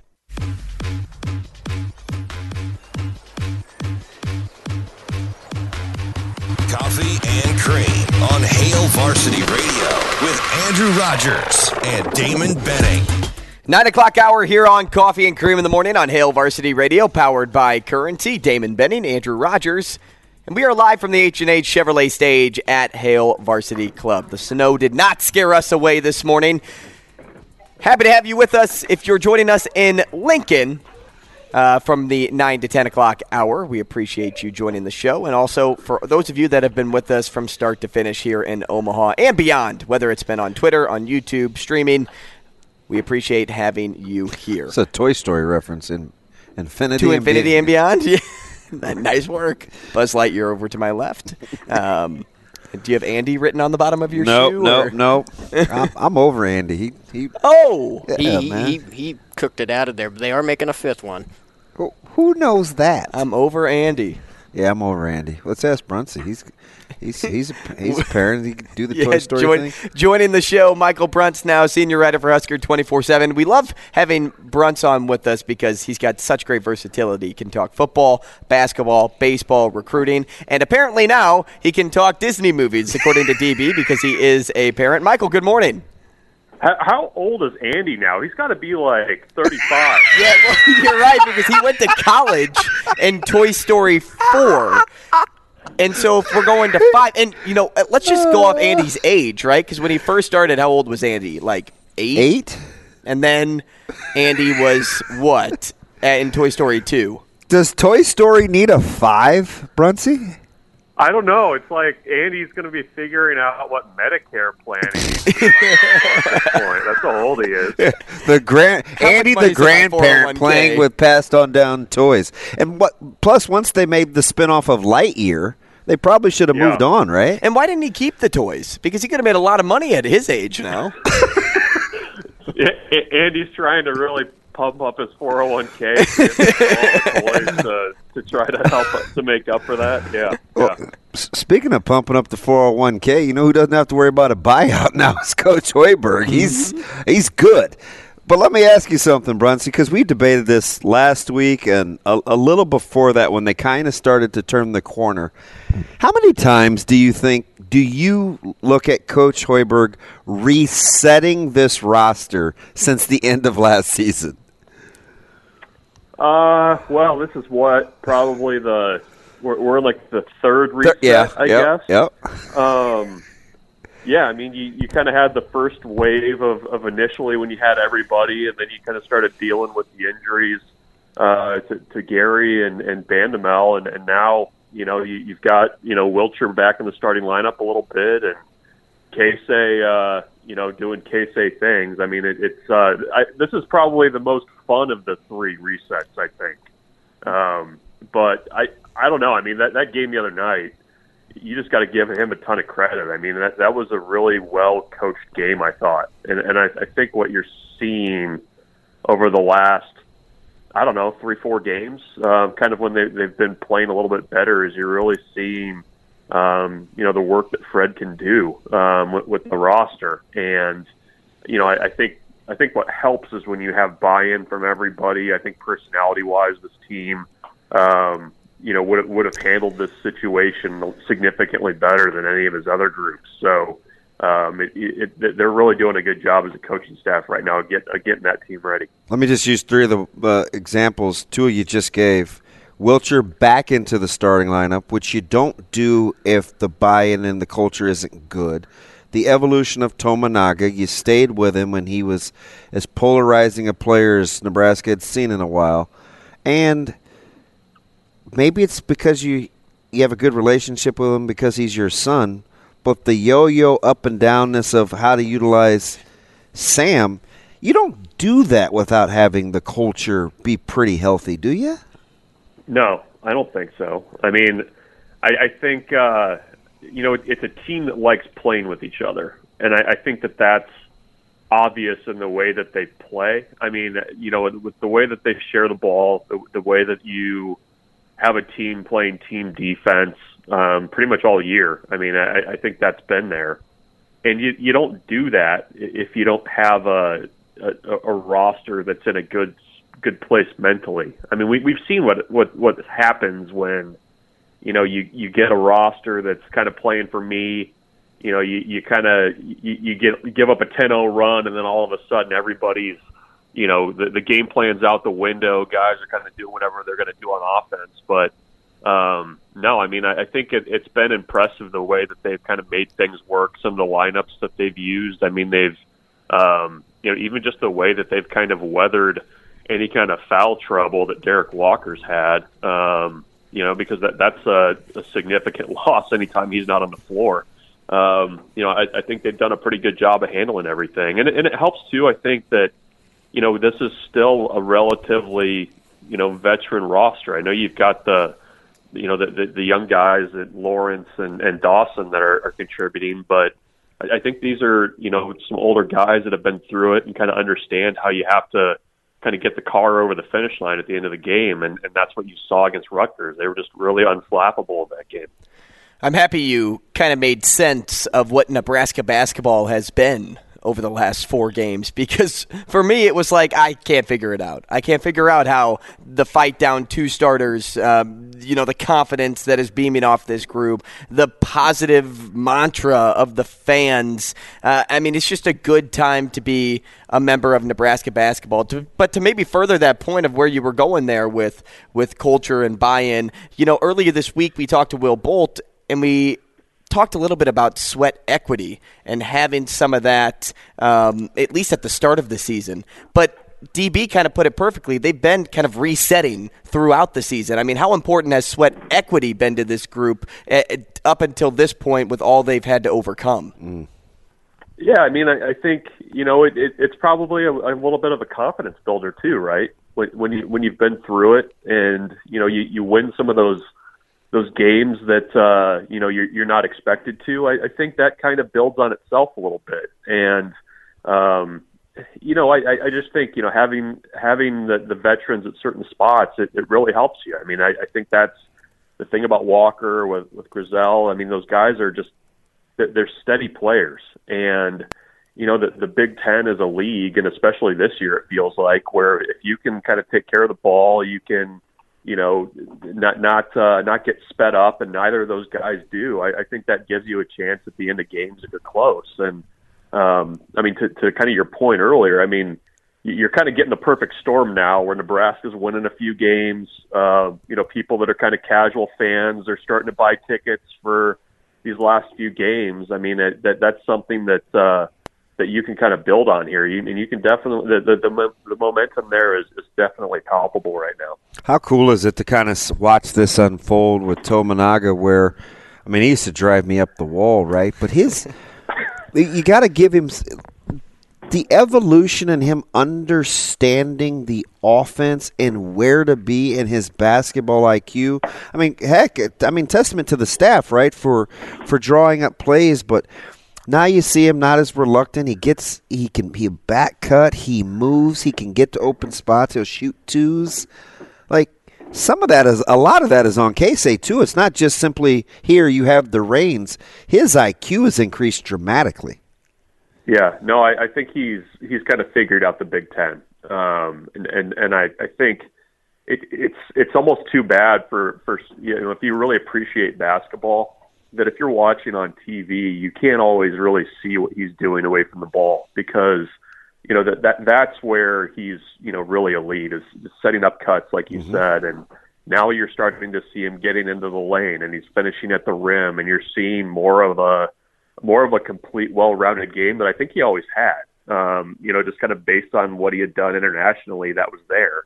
But I think Nebraska's trusting him too. And I think it's funny. I mean, you go back to the summer, and he's over in Japan, and some people are kind of wondering, like, okay, well, would this team be better off if maybe he just signed a pro contract and stayed over there? But I think you do have to give some credit to the coaching staff for continuing to go to him, kind of trusting him through the long misses, the shots that you kind of go, oh, no, and then it goes in, and you're like, okay, that's great shot, but his rise, it has been really fun, and I think it's kind of added to the just people being liking watching this team. I mean, that's part of it. Is I think it's a really easy team to root for, in spite of kind of what they've done to this point in the season. We're talking to Michael Bruntz. Excuse me, Michael. He is the senior writer for Husker 24/7. And, early on in the show, we were talking a little bit about Matt Rhule and his method to the madness of what he's been at least able to do up to this point as winter workouts are taking place. And one thing that I really took away from it all is, like, as he watches from his window, he looks at those participating, he sees the response to commands in the weight room. He then sees how they endure adversity with one another. And then he also ended it with how if somebody made a mistake, they would start over as a team. And when I broke it down earlier on in the show, I broke it down to prep, participants, response, endure, proceed. It always seems like Matt Rhule is 10 steps ahead of us when we feel like we match up with him. If we played chess with Matt Rhule, he would checkmate us every single time. What does that say just about him as a coach and what he's giving off to the rest of the fan base and the rest of the people here in the state? Yeah, I mean, I think the thing that stood out to me most, and I think it's kind of along the lines of what you're saying, everything that Matt Rhule has kind of talked about and the plan and how he's going to do things, from, the coaches that he hired, the way that he approached those hires, the way that, they're going to recruit, to the way that, they've started doing winter conditioning and kind of how they're going to approach things and roster management and all that other stuff. I mean, he's followed through on what he said he was going to do. I mean, there's not a lot of things left to happenstance, and I think there's a plan there. It's worked at other stops. It's that they're not guessing at this thing. They know what it takes, and that they're kind of into that next kind of stretch of the calendar where guys that are on the roster now are going to need to kind of show what they can do and show some toughness and kind of they're at that point now where you're trying to figure out who's in, who's out, and who can you win with in September and October. And I think that's been the thing with the staff that I've been impressed by is that there's not a lot of smoke and mirrors, and they're pretty straightforward about the way they do things. They're honest about it, and I think I would hope, I guess, as a player that you would appreciate that as you kind of get into what's probably the toughest stretch of the calendar is when you're so far away from football and you're having to really be focused and dialed in every morning in those workouts. So we'll see how it goes, but I think they're getting a pretty good sense right now of where this roster's at and who's going to be able to help them when it actually matters in the fall. Brunsey, why do you think we're okay? We at least appear to be okay, whether it's media, the fan base, with all the sports right now, between football, the culture talk is okay. The balance in the roster is okay. We're okay with basketball where we can talk about the cultural resets and especially in particular with baseball where we say, gosh, I don't know if Coach Bolt really loved coaching that team last year in terms of their chemistry and how a concerted effort he's made this year and the versatility they have. Why do you think we seem to be so trusting right now of the mixing of the ingredients at this stage in the respective sports as a fan base? I don't know. I mean, do you get that sense, or I don't want to put words in your mouth? Yeah, I mean, I think to a degree there's some comfort with the conversation. And when you kind of go through the sports and you kind of look at, what happened, with basketball in years past and you kind of compare it to the way that this team this year is, I mean, you can see the difference. Mm-hmm. And so it's not just, off-season talk about, what matters and how you build a team and all that other stuff.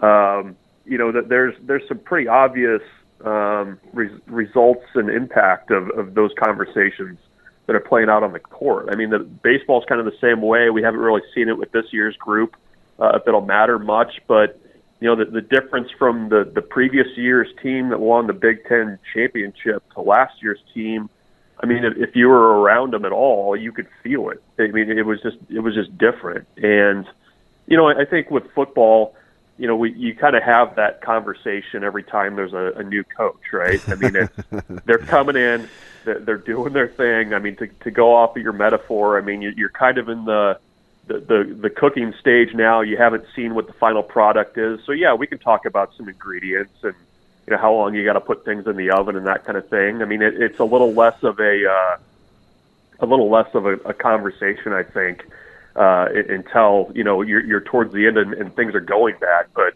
right now I think it's you're building a program, and especially with football, I mean, you're doing it in a much different way than maybe what's been done the last few coaching staffs. So I think that's maybe why people are willing to talk about it so much. And I think the thing about Matt Rule is he's not talking about those kinds of things and just buzzwords either. I mean, he's actually, when he talks about it, he gets into it a little bit and kind of gives the why behind the reason that they do some of the things that they do. So I think that's why you're willing to have that conversation a little bit more now.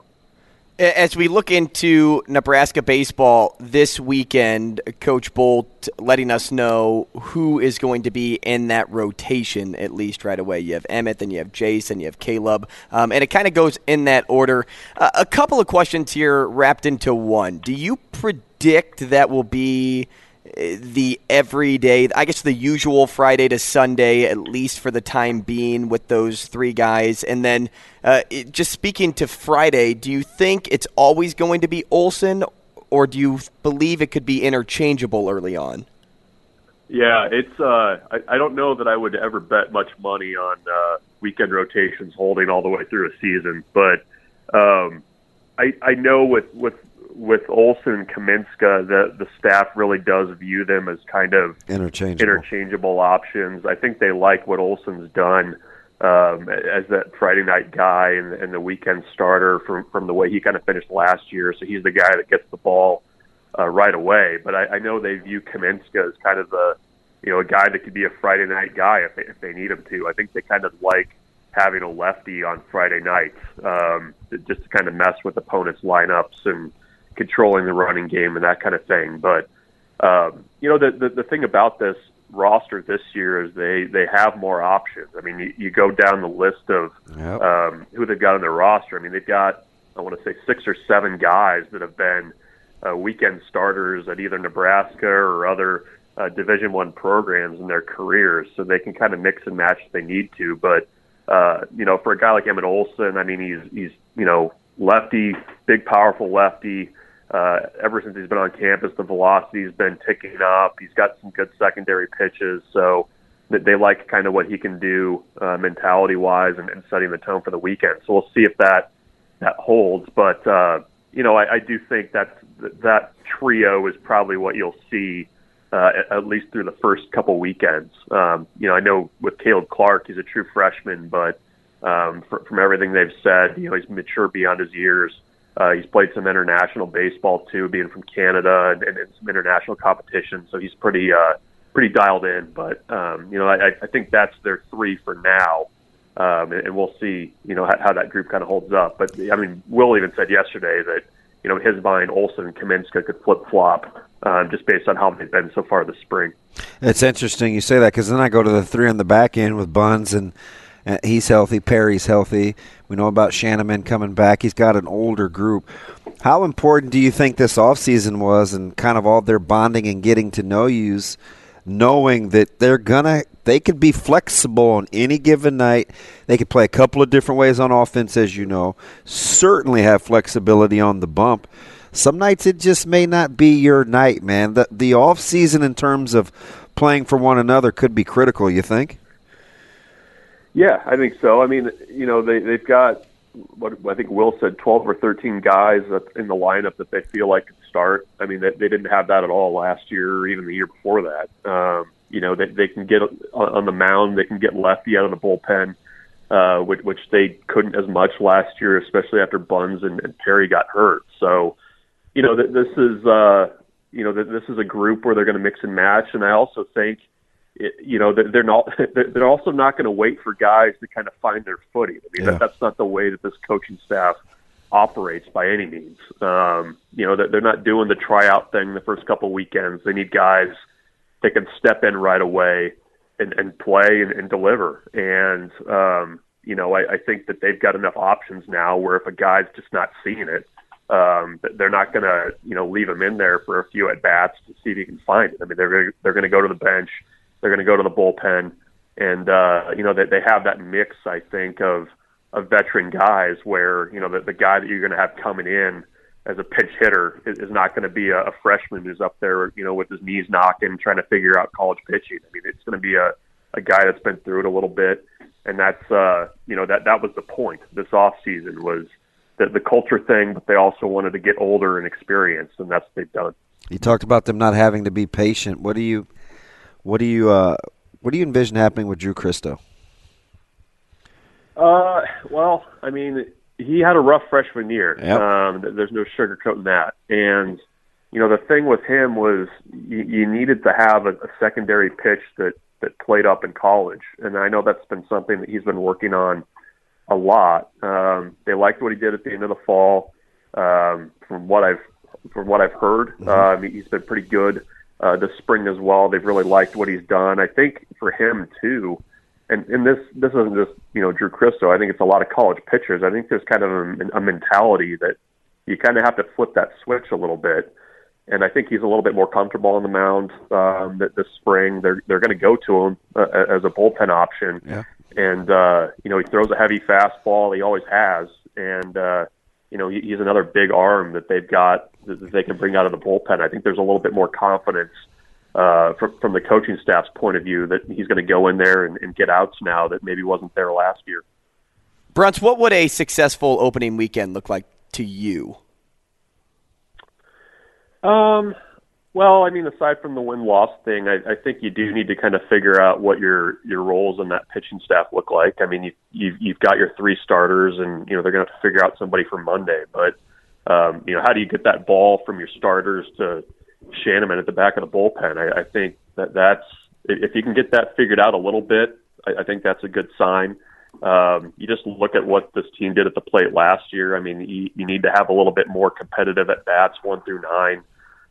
If you get that, I think that's a positive sign for this team. I think they feel like they're, a little bit more dangerous up and down the lineup this year. We'll see if that holds. And then, just kind of playing good baseball. I mean, it's always tough when you're, going to a warm climate to, kind of hit the ground running. But, this staff schedules in a way that if you win the opening, 2 or 3 series, to start the season, it's going to set you up well for the end of the year. So just a fast start, I think, would be the best you could probably hope for from this weekend, and to kind of build into what are going to be 2 tough series the following 2 weekends, going to South Alabama, and then that's the tournament up in Minnesota, where you've got 2 SEC clubs and Hawaii in the Dome.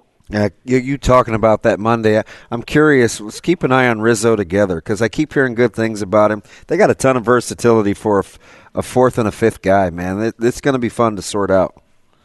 Yeah, they definitely got options, and they're gonna play to win on in those first 3 days. So we'll see who's left on Monday. Michael, we appreciate your time, man. Thanks so much, and we'll talk again soon. Thanks, guys. Take care. Thanks, Brunsey. Michael Brunt, senior writer for Husker 24/7. When we come back, we'll transition to the NFL next. And Crane with Rogers and Benning on Hail Varsity Radio. Hey, before we go any further, I want to make a quick note about something that just came across my timeline on social media. I want to talk about how our hearts go out to the Omaha hockey community as they mourn the passing of assistant coach Paul Gerard. My interactions with Coach were always incredible. I mean, he was very soft-spoken, kind person, very kind, and we are just. I wanted to say that I'll be praying for his family, the team, and the Omaha hockey community, because that's a good one. That's a good one that left too early. Good man. Gosh, it's so tough. Like, man. No, I get it. Life comes and goes, and it can happen in a hurry, unexpectedly. And when you're doing live radio, it's just those things can be tough. Well, it hits you like a curve. Yeah, taking a curveball. So outside of that, again, just want to say that we're praying for his family. We're thinking of everybody in the Omaha hockey community, and Coach was sick, so just tough news to see on a Thursday morning. But collecting myself, switching gears, we were talking a little bit about the NFL DB in the Sports Six Pack, and we had mentioned Coach Bieniemy, and you brought up some good points about why he hasn't become a head coach. And this is maybe right. It was all speculation, right? It was after Shane Steichen went to the Colts. He was the OC over in Philly. The DC, Jonathan Gannon, goes to the Cardinals. Nick Sirianni has a Nick Saban problem now, which I would think is a good problem to have. I mean, it showed that your team must have been pretty good for your guys to bounce like that. Speaking of which, how about Saban just hiring Wisenhunt? Yeah. Another thing. I mean, we could talk not even just NFL movement and coaches. Geez. We can talk about that in college, too.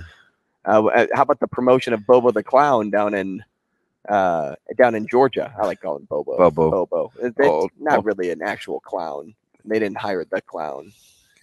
His last name is Bobo. Yeah.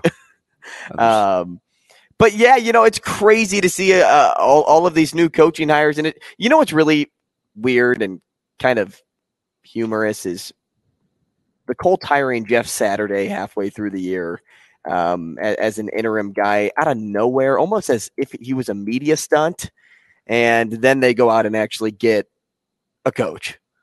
That's weird to me that Jeff Saturday was even, somebody that they put in that role. Like, why not promote an OC to be an interim? Why not promote like the associate head coach to be interim or whatever it is? Jeff Saturday out of all places, and then you go out and get Shane Steichen. That's a good hire. What are the Colts doing? That's a good hire. That is, yeah, not Jeff Saturday. Oh, they needed a placeholder.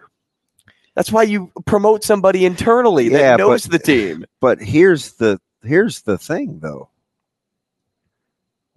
What if there weren't folks that really were going to embrace that role that could continue to either call plays or have their function and be a head coach?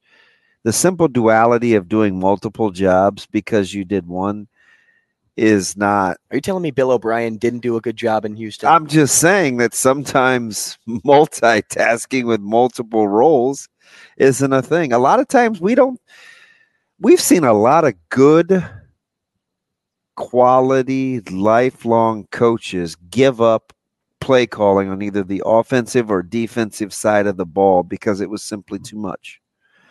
Now, I feel like we've come complete circle with what's bugging me about the whole Andy Reid, Eric Bieniemy thing, but it does bug me because I feel like, number one, full disclosure, I don't know enough about the conversations that they've had to know who's being disingenuous or who's being a straight shooter or what the relationship is. But they appear to be very productive working together. That I know for sure. Who calls plays when and who doesn't, I'm not sure. I feel like Andy Reid gets all the credit no matter what. Well, and he's not afraid to let you know when he is the one calling plays versus when he's not. But I also know that there are some players that have come out of that organization that that have heard directly. Some say good things about Eric Bieniemy, some don't. So I think it adds to the complication of what's really his role with the Kansas City Chiefs. So since I don't know any of that without knowing Eric Bieniemy's coaching style, I can simply say that after 19 attempts at something, or however many he's had, it has to be something more than we just don't like Eric Bieniemy. I mean, is that a safe assumption? I'm just using context clues. Yeah, take how he looks out of the picture. It's not. There are other people that look like him in roles. It can't be a race thing. But what I will say is it is still bizarre to me that nobody takes a chance on him regardless, just based off of success. I know you're talking about a lot of like relationships, right? Like they may be hearing some things like, hey, I don't really know if that's going to work out there. And, that's why Bieniemy really hasn't had the opportunity yet. But I look back and think about, when Josh McDaniel went from the Patriots to Vegas, right? And it was like, why didn't McDaniels go somewhere else? Like, wasn't he was in line for some job? It was like Cleveland, or what job was he in line for prior to going back to the Patriots? You remember what I'm talking about? I can't remember. Was it the Colts? Was it the Colts? It could have been the Colts. Regardless, I feel like that's kind of a little bit of like situationally similar to Eric Bieniemy. Like you're with one of the best quarterbacks, you're running some of the best offense. At some point, you have to get your shot. At some point, take a chance and see if it works. Maybe the whole Nathaniel Hackett thing has discouraged some folks this time around. That wouldn't shock me. And it's not the first time that an OC that's been connected to a quarterback, as Peyton Manning, that's been connected to a quarterback doesn't always get the credit. Now, it worked on Frank Reich's behalf, having been the quarterback's coach in Philadelphia before he got the job in Indy, right? I think, but there's a disconnect. I just think that there's something that I'm missing or that we're missing when it comes to the whole NFL interviewing thing with Bieniemy because he's had a lot of cracks at it. Next to that, how about wouldn't Andy Reid's word means if Andy Reid says, "Well, I hope Coach Bieniemy gets a job somewhere." He said, I was just going to say he said that right after the Super Bowl, but he's said that before multiple times. Yeah, that's why I don't know what a few seasons. I don't know exactly what. So then why keep him if something's like because really wrong? Because I do think there's mutual benefit. I do. Like I think Bieniemy and Reid have proven that they're pretty good together, whatever the capacity. Yeah. Right. I can understand that. If you're or maybe Reid's just that good. It doesn't matter who's with him. Yeah, you want to pair yourself up with somebody, though, that you get along with. We've had interviews, and I've worked with people that I think are vastly different with me than they are in other places, and probably vice versa. I'm probably vastly different than I was with them. So sometimes, there's a couple of people that come to mind in terms of that we've done interviews with that aren't always like that in other interviews. And sometimes it's just the working camaraderie or the history that you have with that person that allows you to interact a certain way. And maybe it's like that with Bieniemy and Reid. I'm not sure. Something's got to come out though here soon about that. I mean, what are they going to say? But with what everybody's talking about, like somebody's going to say. Who just something. had the meltdown yesterday? Was it Speak for You? It was Herm Edwards, Mad Dog, and Stephen A. Just went round and round about the Andy, and I just scrolled through it on my timeline. I couldn't really hear it because I didn't want to. I was driving, number one. You didn't want to hear I didn't want to pump it through you.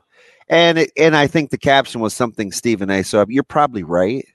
But I think mainly I didn't want to pump it through the Bluetooth while I was driving. I don't know. It's a weird situation. I'm still on I'm just not going to overthink it. Right. I'm still on the side of it. It's going to come. Like, at some point, it's going to come. With the success that he's having, people in the league want success, and Eric Bieniemy was able to have success. Yes, Andy Reid gets most of the credit, if not all of the credit most of the time, and Patrick Mahomes gets it as a player. But you can't overlook Eric Bieniemy and put somebody else, an OC from another playoff team in that mix. Hey, coming up, we're going to talk to Cody Manquist.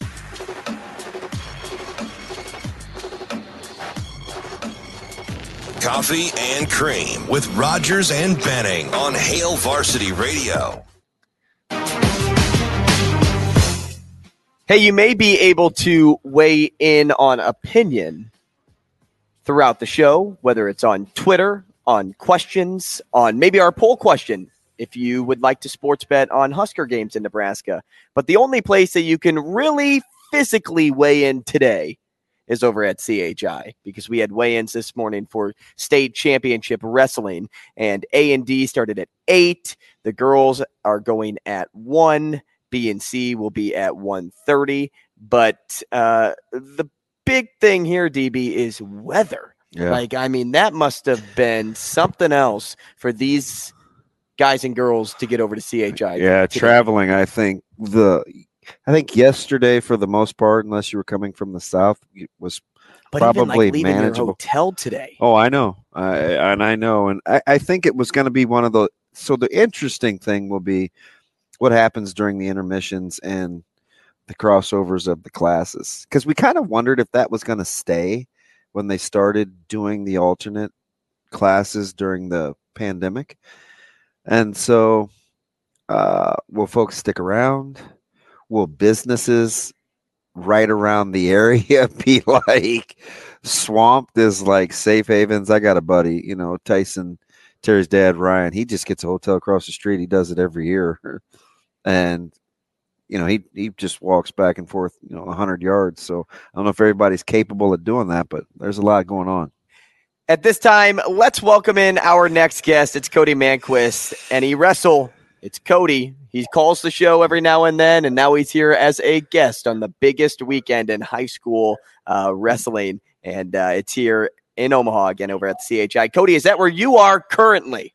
Yes, I am currently down. I had to go into a tunnel because I'm down on the floor right now, so I can talk to you guys. What do you mean? It's loud in there? And do you like the reception there? I'm sure you can get on the press Wi-Fi, but sometimes it still can be hit and miss. I get on their Wi-Fi. It's a lot easier. Hey, Damon, I had to spend the morning going to pick up your boy Sauter because of snow. Did you went and picked up Mike Sauter? Yeah, and I got him down here. Did you give him a booster seat getting too? Him home tonight might be different. Oh, he'll never hear the end of it. Oh, yeah. He rode in Stetson's booster seat. Oh, good. All right. Now on Friday, which is tomorrow, we'll talk to Sauter about how he carpooled. How cool was the Mike Chuck last night, the live event, and then getting a chance to there was a great turnout. It was a lot of fun. There was kind of got a little going a little fast, pace, but it was definitely enjoyable. It got I got outnumbered with me being a Gretna guy and all them West Side guys.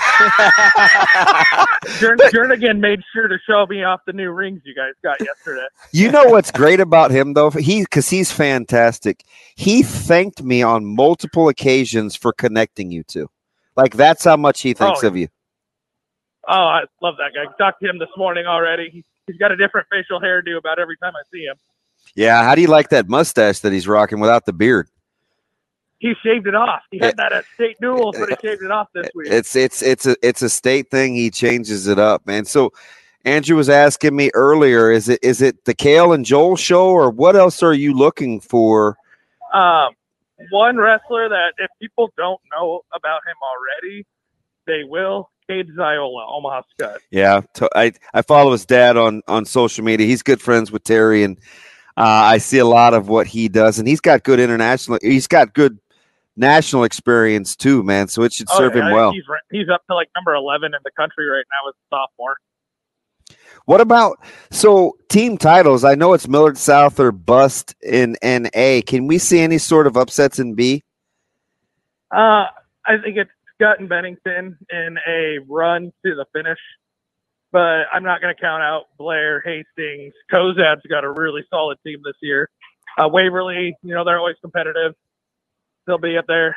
I'm excited for the Class D team race between Aquinas and Elkhorn Valley. Cody, what brackets draw your attention right away? Class B, 145 and 152. Anyone could win that. And then Class A, 113 and 120. Well, Cody, let me ask you something. Let me ask you something, because we've been debating this since, going all the way back to Metros and talking to some of the coaches. And we talked to Higdon, Ron, Monday or Tuesday. Are you seeing girls wrestling officiated a little tighter now that the athleticism and the wrestling prowess is kind of growing as well? Or can you still tell a distinct difference? I think, anything comes with experience, and technically it's the fourth year with NSWCA, but second year with NSAA, and competition's getting better. These girls are starting a lot earlier. And Tony Vanderpool's doing a lot at Nebraska Wrestling Academy, getting a lot of girls out. Georgie Ivanov, same thing, out at Best Wrestler. So they're starting younger. They're getting better. And the refs, I think, there's not as much leniency, if that makes sense. Hey, keep it with girls wrestling here, because when we did talk to Ron, we kind of went back and forth a little bit about, when, girls wrestling became sanctioned, right? It was girls were practicing on guys, and a lot of people didn't like the fact that they were competing without girls against girls. But what I learned from stories that I produced over my time in Sioux City, that a lot of the girls that were wrestling liked the competition aspect of going head to head with a guy, because it impacted their so-called toughness and courage to kind of move forward, because it's not easy. We'll be frank. It's not easy to be a high school girl in the early goings and saying that you're on the wrestling team. Yeah. What do you think that helped instill in them? Well, I think the number one thing, and we talked so much today about mental health and what it does for their self-confidence, and what it does for them, helps build character, helps just build a belief in themselves. And I think that's the big thing with wrestling all around. But another thing is you see some of these girls that, they don't fit in a certain club, or they're too short for basketball, or they're too short for volleyball, but wrestling's a niche community where they can get in, they can build confidence in themselves, they can make a name for themselves, they can get a scholarship. There's so many opportunities from it. Let me ask you something here, Cody. When you're looking at kind of the growth of the sport locally, it's you follow it nationally. We've gone back and forth over who covers it well, Flow Wrestling, and are they still good, and this, that, and guys coming up, we talk history. Are you continuing to be surprised at the numbers and the growth of the sport? Yes and no. This year, I think the freshman class this year is loaded. There is a lot of talent. But I also think that having the girls is helping build the boys as well, if that makes sense. Yeah. It's getting the recognition. It's getting the numbers up. The only issue we have right now is just finding referees. Oh, that's a big one. Yeah, that's something that we talk about all the time, and it's not just in wrestling; it's all over the place where there's a referee shortage. Yeah. I know what out. Damon, you might know more about this, but like out in central western Nebraska, they're having referees go do a 3:00 football game and then go do a 7:00 football game 10 miles away. Yeah, and we've seen it even in the metro with hoops. We've seen officiating crews double dip, do girls and boys. And so I get that there's a shortage. Let me get you out of here on this, Cody. How do we keep, or is there such a way to keep high school wrestling from growing the way of college now, where we just see such a few number of dominant teams? Is it coaching? Well, there's a lot of I don't know how to approach this question with all the open school districts. Kids are going to go where the other, good wrestlers are, where they're going to go to a Millard South. They got great coaching with Nate Olson, Jay Manili, and they're going to go to programs like Omaha Scott with Coach Vetter. They're going to follow their coaches, and they're going to follow, honestly, the kids that they're coming up with in club. They're going to start making these super teams, and that's something we need to get ahead of. Cody, we appreciate your time, man. I know you have a very busy day ahead of you, so I wish you all the best. Are you guys coming down here? Yeah, I was going to say, we'll hopefully see you later. It depends on the weather, but it'll be after 3.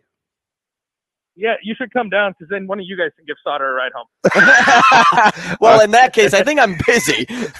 Appreciate it, Cody. Yeah, thank you, guys. Hey, he makes a good point, and when you actually, your question kind of led me to think of this when you're like, oh, the powerhouses, like, from college to high school. Just talk about like the growth of the sport here, right? And you talk Nebraska and the rest of the Big Ten schools, and when choosing to wrestle, like a high school kid is choosing to wrestle over participating in, say, a more high profile sport. Like in many cases, those are labeled as the football, the basketballs, the baseballs of the world. But no, they go to wrestling, which kind of falls second tier. People may not like say that here in the state of Nebraska because of how strong the programs are and how strong it is collegiately. But I'll tell you what, the success at the collegiate level really fuels the response at the high school level. Yeah, and it's just watching these. And I get some of the duels are really, really competitive at the collegiate level, but it is so top heavy come nationals. And listen, we've seen it in a lot of sports.